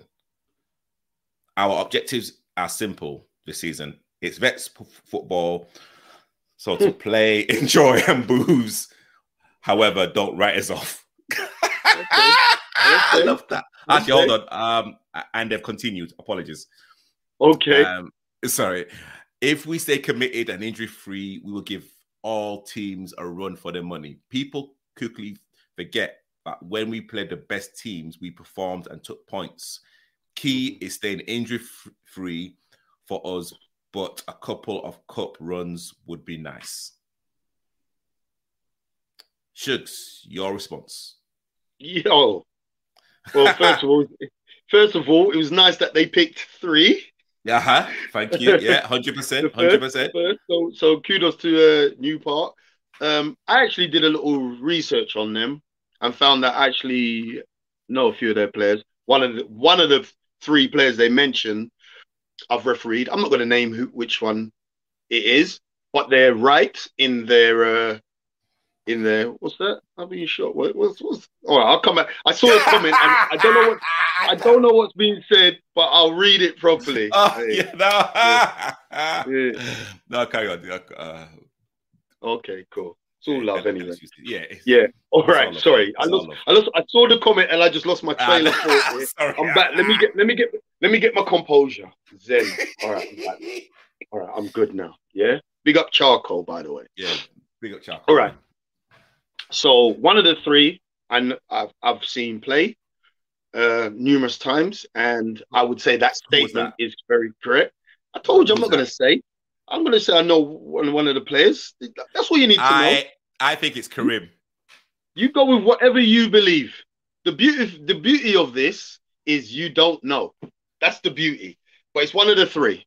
So you got, you got 1 out of 3 chances of being right. But anyway. I love that. I love that. That's it. But so love that. They're also underplaying it a bit like the old Sharks there. But at the same time, I think they've got the right attitude, as in, don't take this thing too seriously. Because especially if Vets football, we want to win. We want to score the most goals, do all the great things, but don't lose the enjoyment. So let's say someone does or says something that you don't like, shake your hands at the end of the game, have a drink. And if you did wrong them, just apologize. It's not that serious. We got to protect our mental health. You know what I mean? Some of you lot are leaving the game and going into hell. So don't make hell on the pitch as well. Enjoy it. So what they're saying is, look, we want to have fun, and then we want to shake your hands, have a hug, have a little conversation, and then go back to our lives. You know what I'm saying? So, but at the same time, we're not just going to roll over. Nothing, you know what I mean? They got a little good setup there. I had a little, I had to do my journalistic thing. I was like, okay, you play there. Okay, you play. All right. Decent side. Yeah. I think they also played a lot of it down. However, I do like the kind of they're just there to enjoy themselves, because again, that's what Masters football is about, to like enjoy yourself, have a drink, but also as well, hey, like we're like still here to compete. We're not gonna just kind of come here and like let you kind of do like whatever you like want with us. We're gonna compete. So again, I think New Park are gonna be a dark horse. So let's kind of move on to the next team. So now we're kind of going on to the teams that got promoted from Division 2 to Division 1. So let's start off with the champions right now of Division 2, which is kind of weird to say for Division 1, but hey, let's kind of go with Santos. And they've said the key players. Let's hold on. We'll get there. We will get there. Oh, there you go. Gary Moore, big character, presence, and voice. He has been committed and filled the team with confidence. So Gary is the goalkeeper. The next one is Dan. Dan played the whole season out on the right, whether being as a forward, midfielder, or being a centre forward by trade.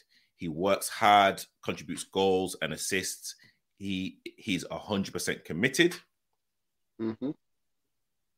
And also as well, the representative from Santos has mentioned Kelvin, 13 games, 12 goals, and Brett, 8 games and 7 goals. And they definitely made the difference. And their objectives for this season: try and win as many games as possible, stability, and to leave a mark and keep doing things the Santos way. What is the Santos way? Good question. I hope someone is watching. Good question. Because what is the Santos way? That would be interesting, and that's not a loaded question. I don't know the Santos way, so I would love them if someone's tuning in, like Ash. Maybe you could break that down. Maybe Gary could break it down because he's not short of a word, that lad. But how would I say it? Well, second team to give us 3 influential players. The striker scored 13 in 12 games? Is 13 right? in 12. That's Calvin. Kelvin. Sorry. Yeah. That's good stats. And also, yeah, from what I saw playing against them, Gary's definitely influential. You need a keeper that basically tells his backline what he wants from them and gets everyone doing what they want, what they should be doing. I guess he's like a guy, most probably, and correct me if I'm wrong, that will remind them of what the objectives were prior to the game. He makes sure those objectives get done on the pitch. They're being diplomatic in their objectives, which, to be fair, it's one thing winning the second division. It's another thing competing in the first division. So they're possibly thinking, we're not going to go in there and start saying, yeah, we're going to do what we did last season. It's not that we don't want to, or we're not going to try to do what we did last season. However, we want to basically win some games, make sure we re-establish ourselves as a first division side. You know what I'm saying? So I guess that's what they're mostly saying. Look, we want to make sure that you come to Santos's ground, or Santos come to your ground, you got worries on your hand. And to be honest, they're a good bunch. They're a good bunch of lads. Bit of bants. They fight. That's what you really want, to be honest. Yeah. I mean, it's quite ironic. Let me go to the objectives. When they say to make a mark or leave a mark, that's kind of what they do. Like they're a very physical team. Like they do. You know what I mean? Like they know how to mix it, but also as well they know how to play football. And something about Santos that they probably don't. Well, no, tell a lie. They like probably do know. So they like train next to Catford. Yeah. And the Saturday that just went, so it was pretty hot, probably in the 30s, must have been 29, 30. Yeah. And they must have been training for at least 2.5 hours. At least 2.5 hours. And they had an army of at least 25 to 30 players. And literally we could see them as kind of Catford players. We could see them, and they were doing shuttle runs, drills, and like they were going. I mean, it looked like they were going full pelt in absolute heat as well. So you know they're like taking the season seriously. You know, Catford. Santos are going to take the season seriously, 100%. They've like kind of got a good mixture of a bit of gold dust, but also like the physical side of it as well. If they play how they train or how we saw them train, then yeah, it's going to be a decent season for Santos. Could I just say, I never go gym, never. Just strong, natural strong. That's headed at you. I leave that to marinate. I leave that to marinate. Okay. Well, I leave that to marinate. Well, Yeah? literally, natural, my brother. Natural. Okay. Well, I mean, like we'll be talking about that maybe we're again not. after. Listen, again, it was you that brought it up. I'm just saying, with the comments, regarding the video, again, like it looked like you're a Marvel or DC fan because how you flew in the air, like Superman would have been proud. That's all I'm saying. There you go.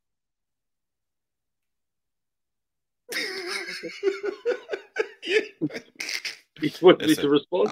No. I mean, all right. Let me just let everyone know. No, hold on. It was you that. Let me just let people know. You can't out-banter me, and you can't rattle me. I'm not rattled.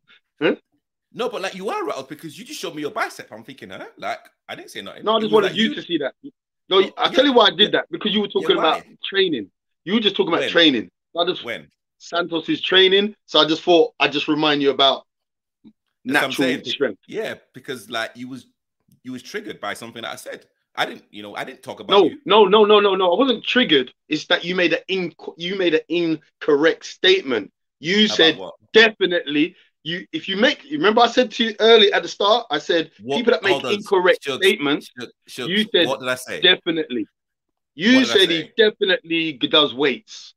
100% he does weights or whatever. Your words. On the show. What is it on this show? Oh, no, you said it on social media. Well, so I'm just letting you know. So I'm just letting. So I was letting you know that was fake news. Oh, okay. So you let me know. Yeah. Okay, so you let me know on something that I didn't mention on this show, saying that it you were triggered. Matter. It doesn't matter. It's showing me your bicep. You was showing me your bicep though. So yeah, natural. Boy, on gym. Some of us don't have to go gym to get our muscles. You know what? Like I may have a spare coupon for you to go to actually join Pure Gym. I'll go. Anyway. I'll go for the sauna. I'll go straight to the sauna and chill. Well, you know, that's what I'm saying. Like he's not rattled at all. Like that's what I'm saying. Like that's what. Thank you, Charcoal. Thank you. Well said. Listen.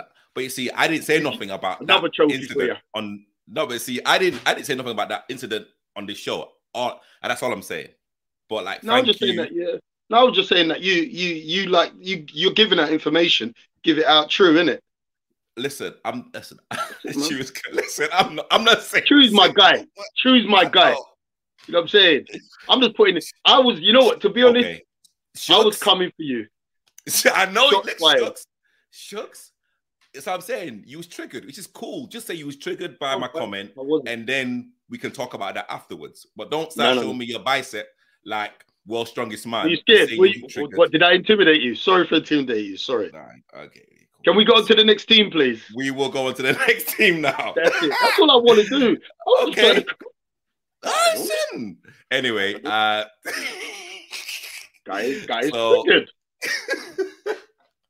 So the last team is Independent that finished runners up in Division 2, and this is what the representative said about the upcoming season and the 3 players who were influential last season. We do not want to take part as we do not want to reveal anything about us to other teams for next season. Okay.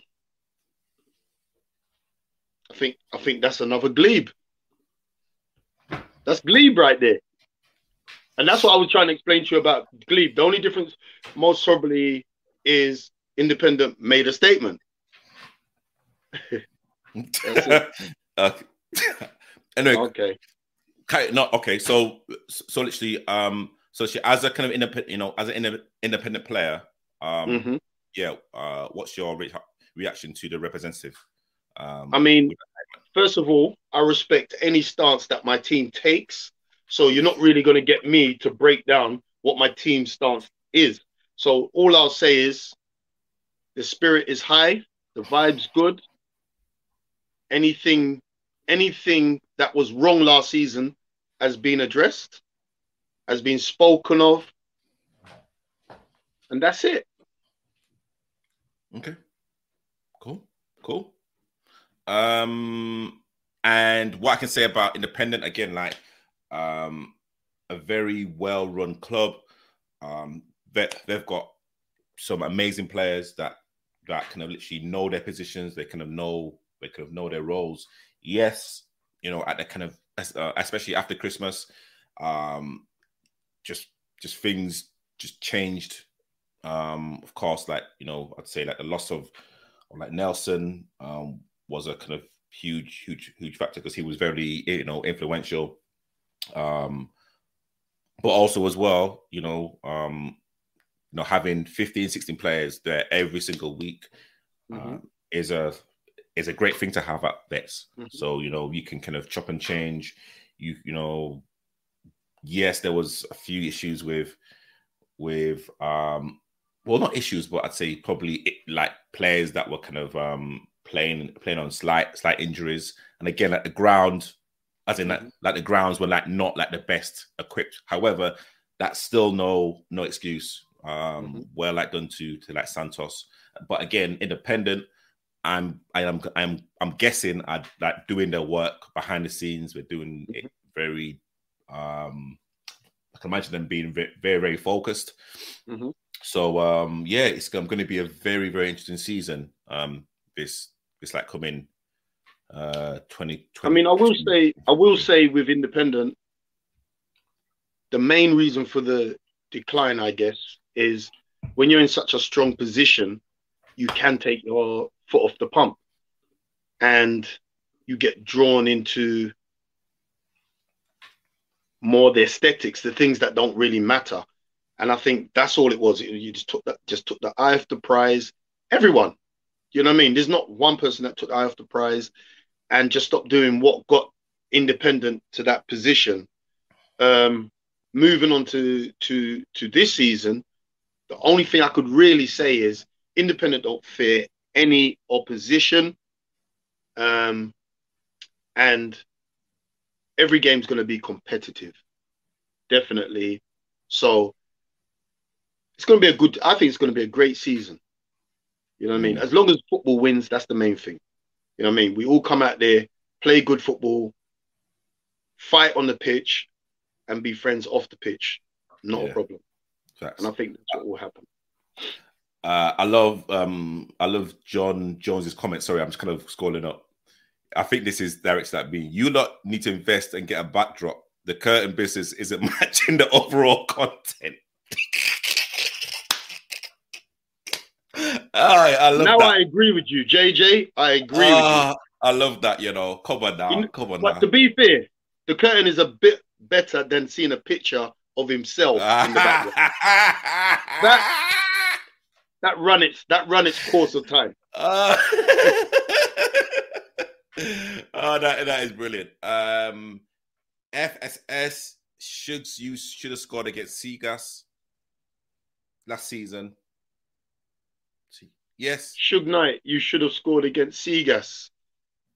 With what chance are you talking? I think they're talking about the open goal. Where, like, you know, you got vexed. I think they've like probably watched the behind the scenes. Okay. Well, you can only shoot. You can only score if you have the ball at your feet. Okay. Simple as. So, let me and again, you know, let me kind of again just say, as of course, you know, I'm a kind of captain player and a captain not in Div 1. I am going to make predictions. Who's going to finish first, second, third, fourth, fifth, and sixth? Like if like Shugs wants to interrupt or butt in, be my guest. But I'm gonna say, and again, at this present moment in time, this is my top 6, and then I can't include Stansfield. No, actually, you know, like I might include them. So don't bow down to pressure. Stick to your gun. No. Someone's comments has rattled you. No, but you know, but again, like when I kind of look at certain things, you know, hey, it is what it is. But okay, so let me start from let me say who I think is going to be champions. I think the champions of this season are going to be Charcoal. I think last season Based on what? Based off last season. Okay. Based off last season. Like, they like came into... Let me just throw a curveball in. Who's going to win the Premiership? Manchester City. Okay. But yeah. You're being consistent. As long as you've learned the art of being consistent, I've taught you well. Continue. What do you mean you've learned the art of consistent? Well done. I'm impressed. So literally, I think Charcoal are going to win it. Mm-hmm. Second place are going to be LSU. Third are going to be Santos. Fourth will be New Park. Fifth will be Independent. Sixth will be Glebe. Yeah. Okay. So 2 questions there. Go on. Why Santos third? I think. Okay, so I think in terms of how I've seen them train consistently, and also as well, the last game against Independent, how they changed system and they changed tactics to actually counteract Independent strengths, and again that kind of shows a different level of management and discipline from each and every player, especially at vets level, because of course we know the older you become, sometimes you are stuck in your ways. So for players to actually take that on board and actually execute it well, I think they'll kind of go into Div 1 with the same mentality, 100%. Okay. So can I ask my second question now? Go on, go on. All right. I spoke about consistency, and you said Charcoal will win it because they won it last year, yeah? Which is fine. Fine. Charcoal? Yeah. What? Yeah. Why has Glebe gone from 2nd to 6th? And they've won a cup, bear in mind. Because so why have you dropped them back? That now a comment was made to you that was about Johnson, being disrespectful. I think that's more disrespectful to say from 2nd to 6th. So all right, let me ask you a simple question. Do you think Glebe were lucky to get 2nd? Glebe were lucky to get 2nd because LSU... No, I'm asking you, do you think they were 2nd? Let me explain. Like I'm trying to explain. Yeah. The table doesn't lie, but of course, in terms of how like certain games were like being presented, they literally beat Charcoal when Charcoal down tools. Like okay, like it, like it is what it is. Like you still got to beat the team in front of you. But I believe if Charcoal didn't have the kind of cup like finals to actually concentrate on, Charcoal would have beaten them. But don't forget, the league was already wrapped up. So it doesn't matter. No, it doesn't matter. They beat them. No, wait, 100%. But again, they're now seeing Glebe play against Catford in the final. Yeah. Yes, like Glebe won, but Catford had a hatful of chances. They should have been out of sight. I get that. So I get again. But wait, hold on. Let me finish. So literally looking at that squad and knowing that some of their players have left, some of their quality players. Trust me, like I kind of have that knowledge. You've done your research, yeah? No. Like people call me, people DM me. Like I know of one player who I am pissed off about that. Like he's gone because I'm like, wow, I've actually called this player. Anyway, let me not go into that. So I know that they're weaker unless they have recruited. And of course, don't forget, Glebe haven't responded back to me. So I'm going why on. you shouldn't. Wait, hold on. Let me finish. I'll let you go. I'll let you shoot. Shoot your shot.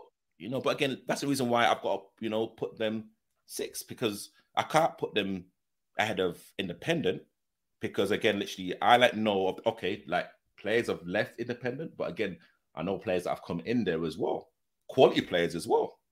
So I know, and again, I know Independent are not going to let what happened last season happen again. Yes, it's going to be tougher for them each and every game, But every game that independent play, especially, they're gonna go into it like a cup final, like it's like the last match on earth.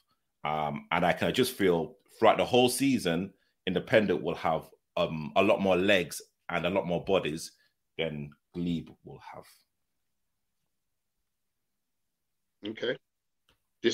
I disagree with that comment for the fact that you have to put more respect on their name. Fair enough. You don't expect them to Why? No, I said fair enough. You do. Wait, let me speak. As you said, yeah. I can totally understand why you think they won't finish in the top 2. That's fair enough. To be fair, for a long time, I think LSU A were in the top 2. And I think Glebe took it near the end, if I'm right. But the fact of the matter is, they were in second. They won a cup. You may say they got outplayed, but if you know how to win a game, you know how to win. There's many a side that has outplayed.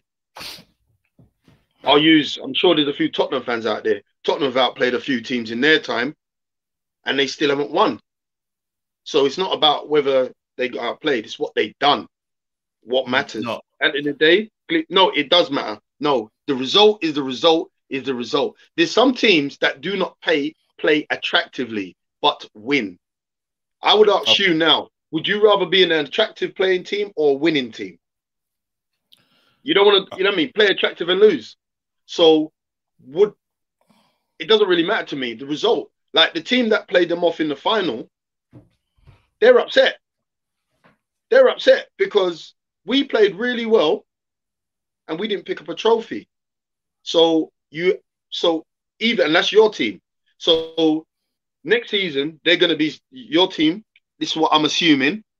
They're going to be going in. We're not just here to play attractive. We're here to get results. So Glebe have got their results. So to drop 4 places, wow, that's a big statement from you. Okay.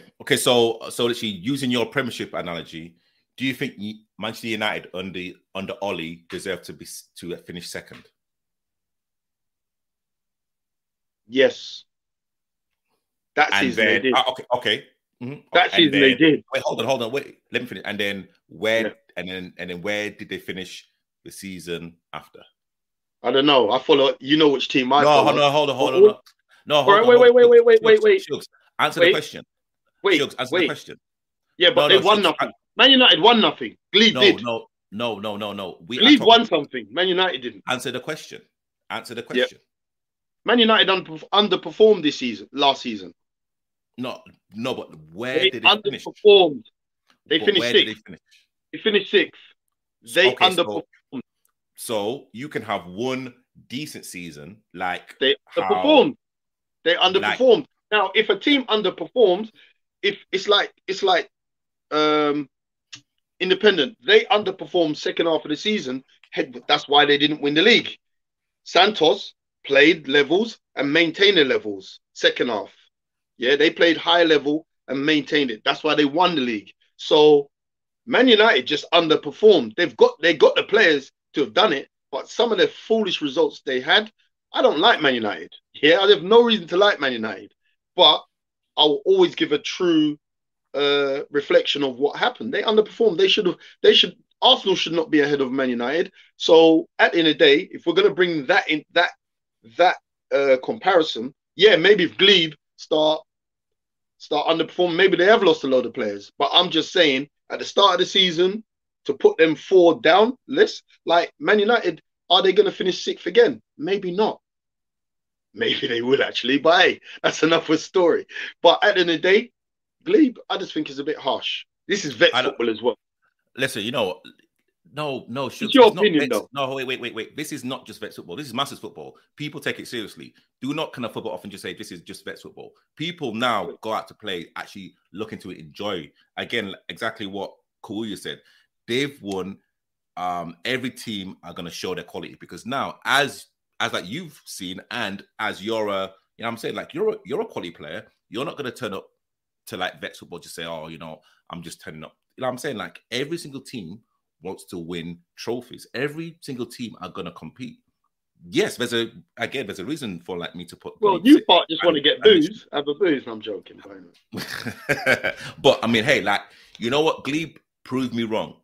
You know what I'm saying? Literally, you know, again, there's like no disrespect there. That's just my own opinion. That's like one humble man's opinion. Although I said it was disrespectful to put them there, I know you're not intending to be disrespectful. I know. So once again, people shouldn't take that personally. For me, I don't think they do. For me, that's a motivation for anything any team or manager wants to say in person, more likely on Instagram. Use that as motivation for your team talks. Simple as that. Don't take anything personal. Whatever Tabriz says, he says more than me on thingy, but don't take it personal. You know what I mean? It is what it is. Just run with it. Okay. So yeah, I think, you know, that is the roundup of like Div 1.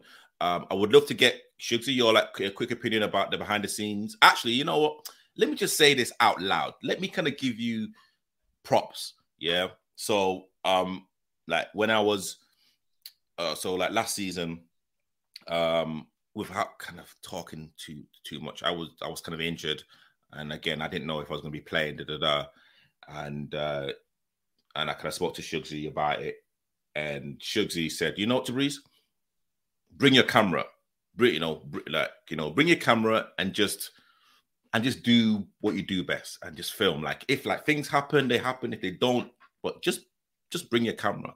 So if it wasn't, you know, without Shugsy's idea, or, you know, that the behind the scenes stuff wouldn't have happened,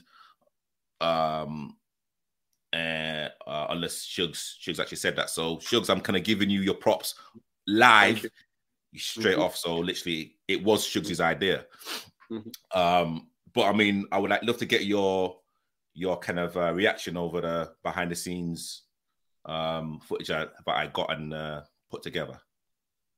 I mean, I thought it was a great put together video. I was shocked that you got an hour out of the part 2. Me too. Yeah, I don't know how you did it. To be fair, as people may not realize, you were looking to cut it down a lot. And I said to you, no, you put it in 2 parts. Like, at worst scenario, put it in 2, because people need to see the whole story. Otherwise, people will get certain things wrong. Thank you. Thank you. Oh, thank you. Thank you. Thank you. Okay. Hello. Yeah, that's what I'm saying. I need to go to your gym then. No, is that membership still on offer? Yeah. No. Okay. No, hold. Wait, Shugs. I saw how you. Listen, I saw how you tone changed. I saw you tone changed, like when you can sort of feel. Thank you. I'm a gentleman. Mum taught me how to be a gentleman. That's all. You know what I mean? But anyway, let's get back to the script. Yeah, I've got a script. I'm reading off a script right here. Can't you see it? I'm reading off a script. Okay. Yeah. Yeah, I thought it was very good to watch, even for myself, being a part of it and looking from the outside in can give you a different perspective. Even hearing certain things that were said, even that referee, that controversial referee, the Spanish one, and he said some things in one of the game which I didn't realize, and then he booked one of our players and we were complaining about it. But when if you look back to what he actually said, he actually he said this is what he wants, this is how he wants it. He said don't care about any other ref, this is how I want it, and moving forward. And things like that we need to take on board. The reason why is because those are the things that make us implode in the game, because we think, oh, he didn't do this right, he's an idiot, and then we use that as our reason to go off the ball, when the reality is you're not fighting the ref, you're fighting the opposition. You got to beat them, so stick to the script. You know what I mean? So there's definitely a lot of things that were it was good to watch, and some of the things were discussed in pre-season. The video hasn't been spoken about in pre-season, to be fair, but just some of the aspects have been discussed. But I think it was a good view by yourself. I know there were bits you could have added. People don't realize how much information you actually got, but yeah, like, you know what? A lot of teams, if not all teams, actually all teams go through different bits of that. You know what I mean? Even the teams that are winning to the teams that are struggling, they go through bits of that. So a lot of people would have related to a lot of those aspects. And you know what? Just remember, it's a game. Enjoy it. We know we're going to have fallouts. You know you're going to be pissed off with a teammate. You're going to be pissed off with your manager. You're going to be pissed off with the referee. You're going to be pissed off with the opposition. But you know what? We do it because we love the game. So we've also got to keep our mind more to the focus to the game. So yeah, it was great. I would encourage any other team to somehow get that done for their season, for this season coming. I don't think we should do it again independent. I think we've had our stint. I think it's time for someone else. It would be good to be in the charcoal dressing room, wouldn't it? But that's just a suggestion from me. Actually, it'd be good to be in new parts because there'd be a lot of booze conversation. Everything, truth always comes out after a bit of alcohol. But yeah, like I would definitely encourage teams to get in contact with that man over there who plays for Catford. Don't know how he'll do it as he's playing. I can't do it. There's always ways. Send him your videos and let him chop it up. He'll do that for you. Yeah? I'm trying to get him working. Guy's underworked. Well, talk about underworked. Someone as Chloe said, Marlon's got a jawline now. Also a jawbone line. Preseason must be going well. Wow. So literally, hold on. So you've been eating like the salads. You've been eating the chicken, the tuna. There's like I eat yard food. Yeah, yard man, you know. Yeah, I eat my good food. The only difference is I eat in smaller proportions. And I've been running. This is what I said to you at the start. Like, I've enjoyed pre-season. Normally I hate, like, we did the bleep test a week ago, just over a week ago. And I enjoyed it. And I was half hoping we did it again. I know a lot of my teammates are thinking, why don't you shut up right now? You don't want that again. Shut up right now. But I've never liked it, bleep test. I remember doing it when I was a semi-pro. I can't remember which club it was. And we did it, and I hated it. But this one, yeah, I loved it. And the sun, by the way, I'm a sun baby. I love the sun. So working out in the sun is actually good for me. It's allowing me to burn. And if I got a jawline, I'll live with it. No, brilliant. Honestly, Shugs, thank you so much for coming on. We will be doing a Division 2 breakdown very, very soon, either on a Friday or on a Sunday. Oh, bleep test could be going soon. Oh, yes. I love that. Let's go. Oh, jeez. I love that. I'll be the only one doing it now. I know, innit? Say, you do it then. You do it. You want to do it, you do it. Bro, I don't mind. Brilliant. No, Shugs, thank you so much for kind of doing this. We will be doing a Division 2 breakdown. Again, either on a Friday or on a Sunday, depending.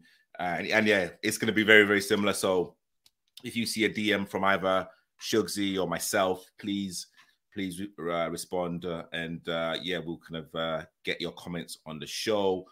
Next week, let me put it out there now.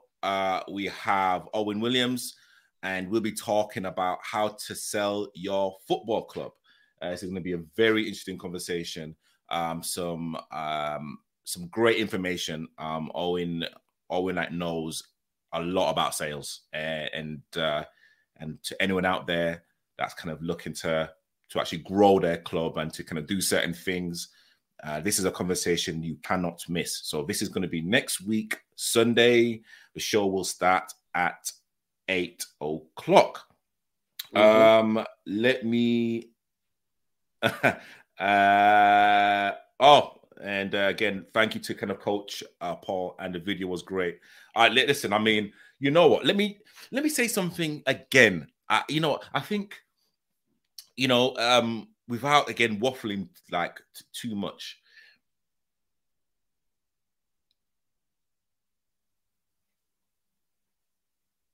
I'm trying to word it in a way. Yeah. Get it out, lad. Time is money. Listen, you know what? We have real conversations. Or, you know, when I was in the independent changing room, and Paul talks real, like he's real. You know what I'm saying? He's real in terms of what he says. Mm-hmm. So if he says that you've played shit, you've had a shocking game. Mm-hmm. But if he looks at you and kind of gives you like a thumbs up, or he says, you know what, well done, like he means it. You know what I mean? Mm-hmm. Like he kind of really, really means it. And the dynamics between that, like the management, like, you know, again, it's so fascinating. Literally how like things are, and literally when you actually sit down with Paul and literally have a conversation, because literally Paul will call me. I mean, like he's not called me in a bit, but like we, you know, like he still texts and like whatnot. If you actually sit down and literally have a conversation with Paul, be like, wow, okay,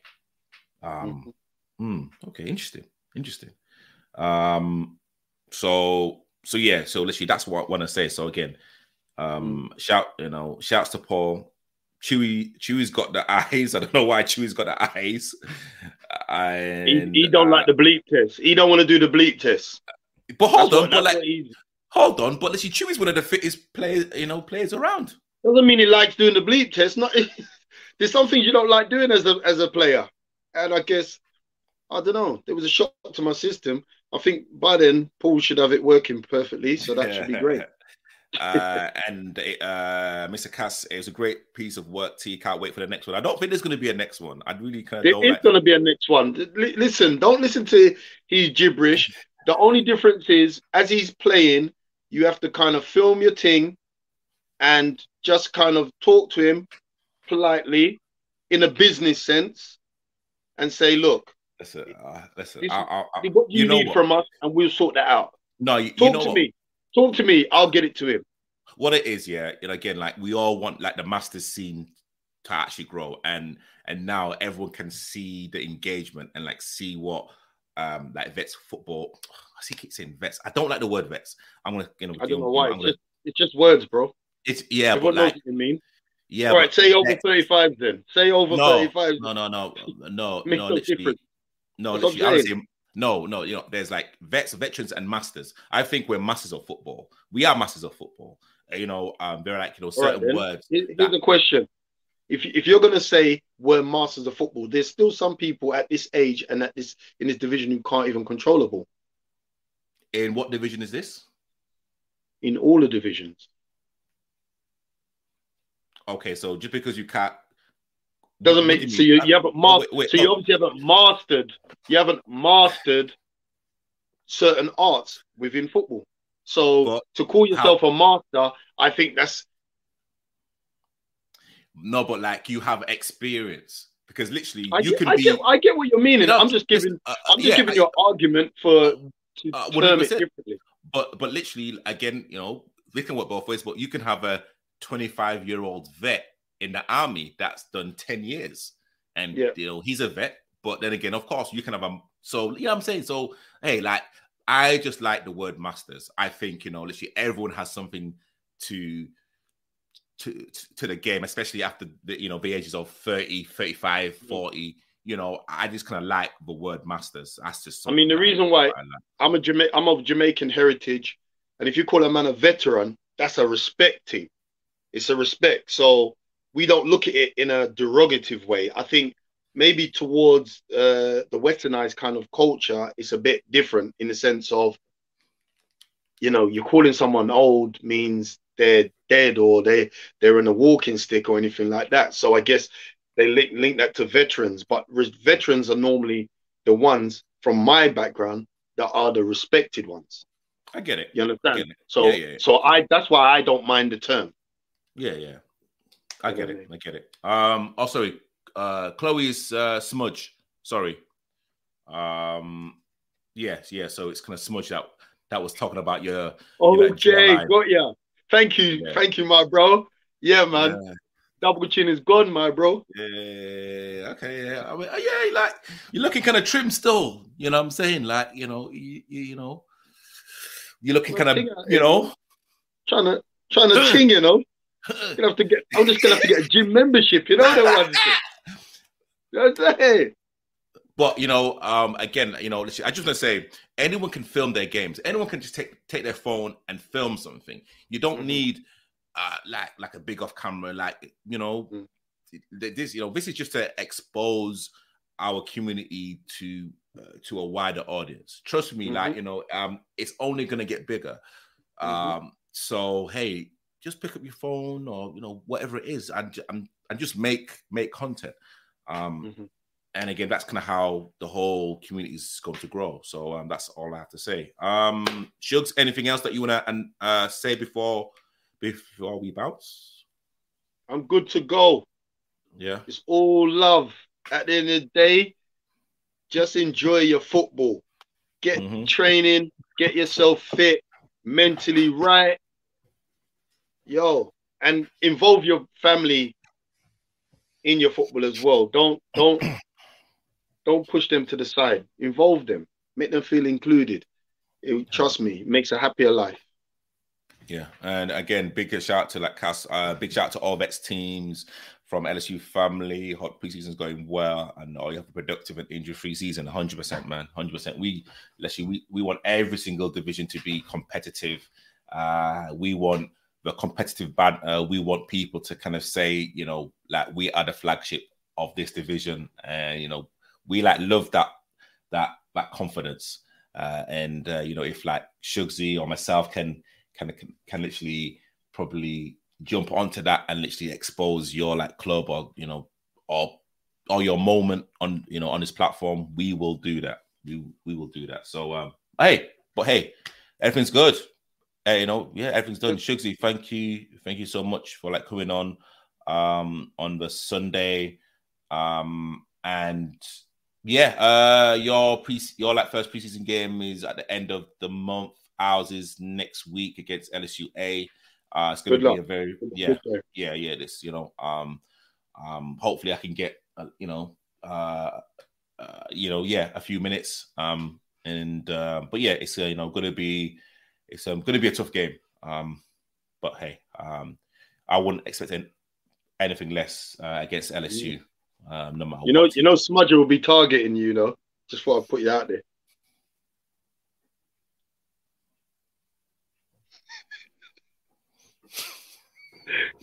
You know what, Tabriz? Let's end the show.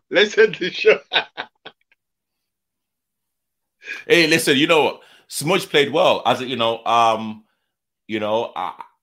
know a few of the players I should be watching out for. Now, isn't he?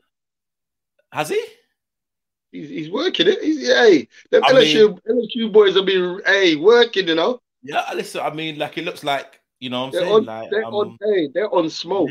Yeah. Listen, baby, on That's smoke, it. man. It's and again, we like those type of challenges, but again, I don't think me and Smudge and I are gonna have that one-on-one battle. But if it was a 50-50, I would literally expect Smudge to kind of go in hard. Go on, Smudge. But who do you think is going to win that 50-50? I'm putting it on Smudge. Okay. You only just started training. That brother's been training for about 6 weeks. He's on smoke. It's like two boxers. One trains for 2 weeks, the other trains for 6 weeks.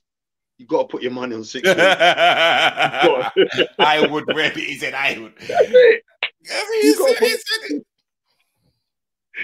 Hey, Smudge, I want to report back next week. Because I know Tabriz won't be giving me that. You might be in the gas like that. Listen. You know what? It is what it is. Again, actually, I mean, what are your objectives for this season? Just get fit, man. That's all. No. Just get your body right. No, I hate that. Just get fit. No, but literally, are you kind of looking to kind of play how many goals or you don't do hard workouts to not want to play. If that's the case, I'll join after preseason. Yeah, you don't do preseason not to, and depends where I play on the pitch. I may not play where you think I might play. So that depends. But to be honest, as long as my team wins, that's all I care about. Whenever you saw me upset, we didn't win. Think about that. Thank you. Smudge and T are different weight classes. That's what I'm saying. It is, like man. It is. Yeah. But it won't be fair. But, no, actually. Well, wait, Cass. Cass, do you know that what's his name? Mayweather. He fought a heavyweight not too long ago. And punch his face out. Punch it up. Punch it up. No, I would like any. I'll just leave it at that. No, listen, any like 50-50s, there's, what I'm saying, I'm like, hey, it's a friendly, man. You know what I'm saying? Like, there's a. So you're going to pull out of the challenge then, yeah? There's a way you conduct yourself sometimes in a friendly. Okay. Yes, it's going to be hard for me, 100%, because, I do play 100 miles an hour, but, there's, this is a friendly, man, and no one lets you wants to start a season with injured players. No such thing as a friendly. When you play football, I know. Oh, facts. Anyway, guys, thank you so much for watching. We will be back next week Sunday, and again, please kind of watch out for material coming out in the next couple of days. Again, Shugsy, thank you so much for coming on. Please like and subscribe, share, and again, my name is Breeze, the best grassroots centre back in London. Isn't it right, Shugs? Yeah, in the second division. Guys, thank you so much. See you later. Bye-bye.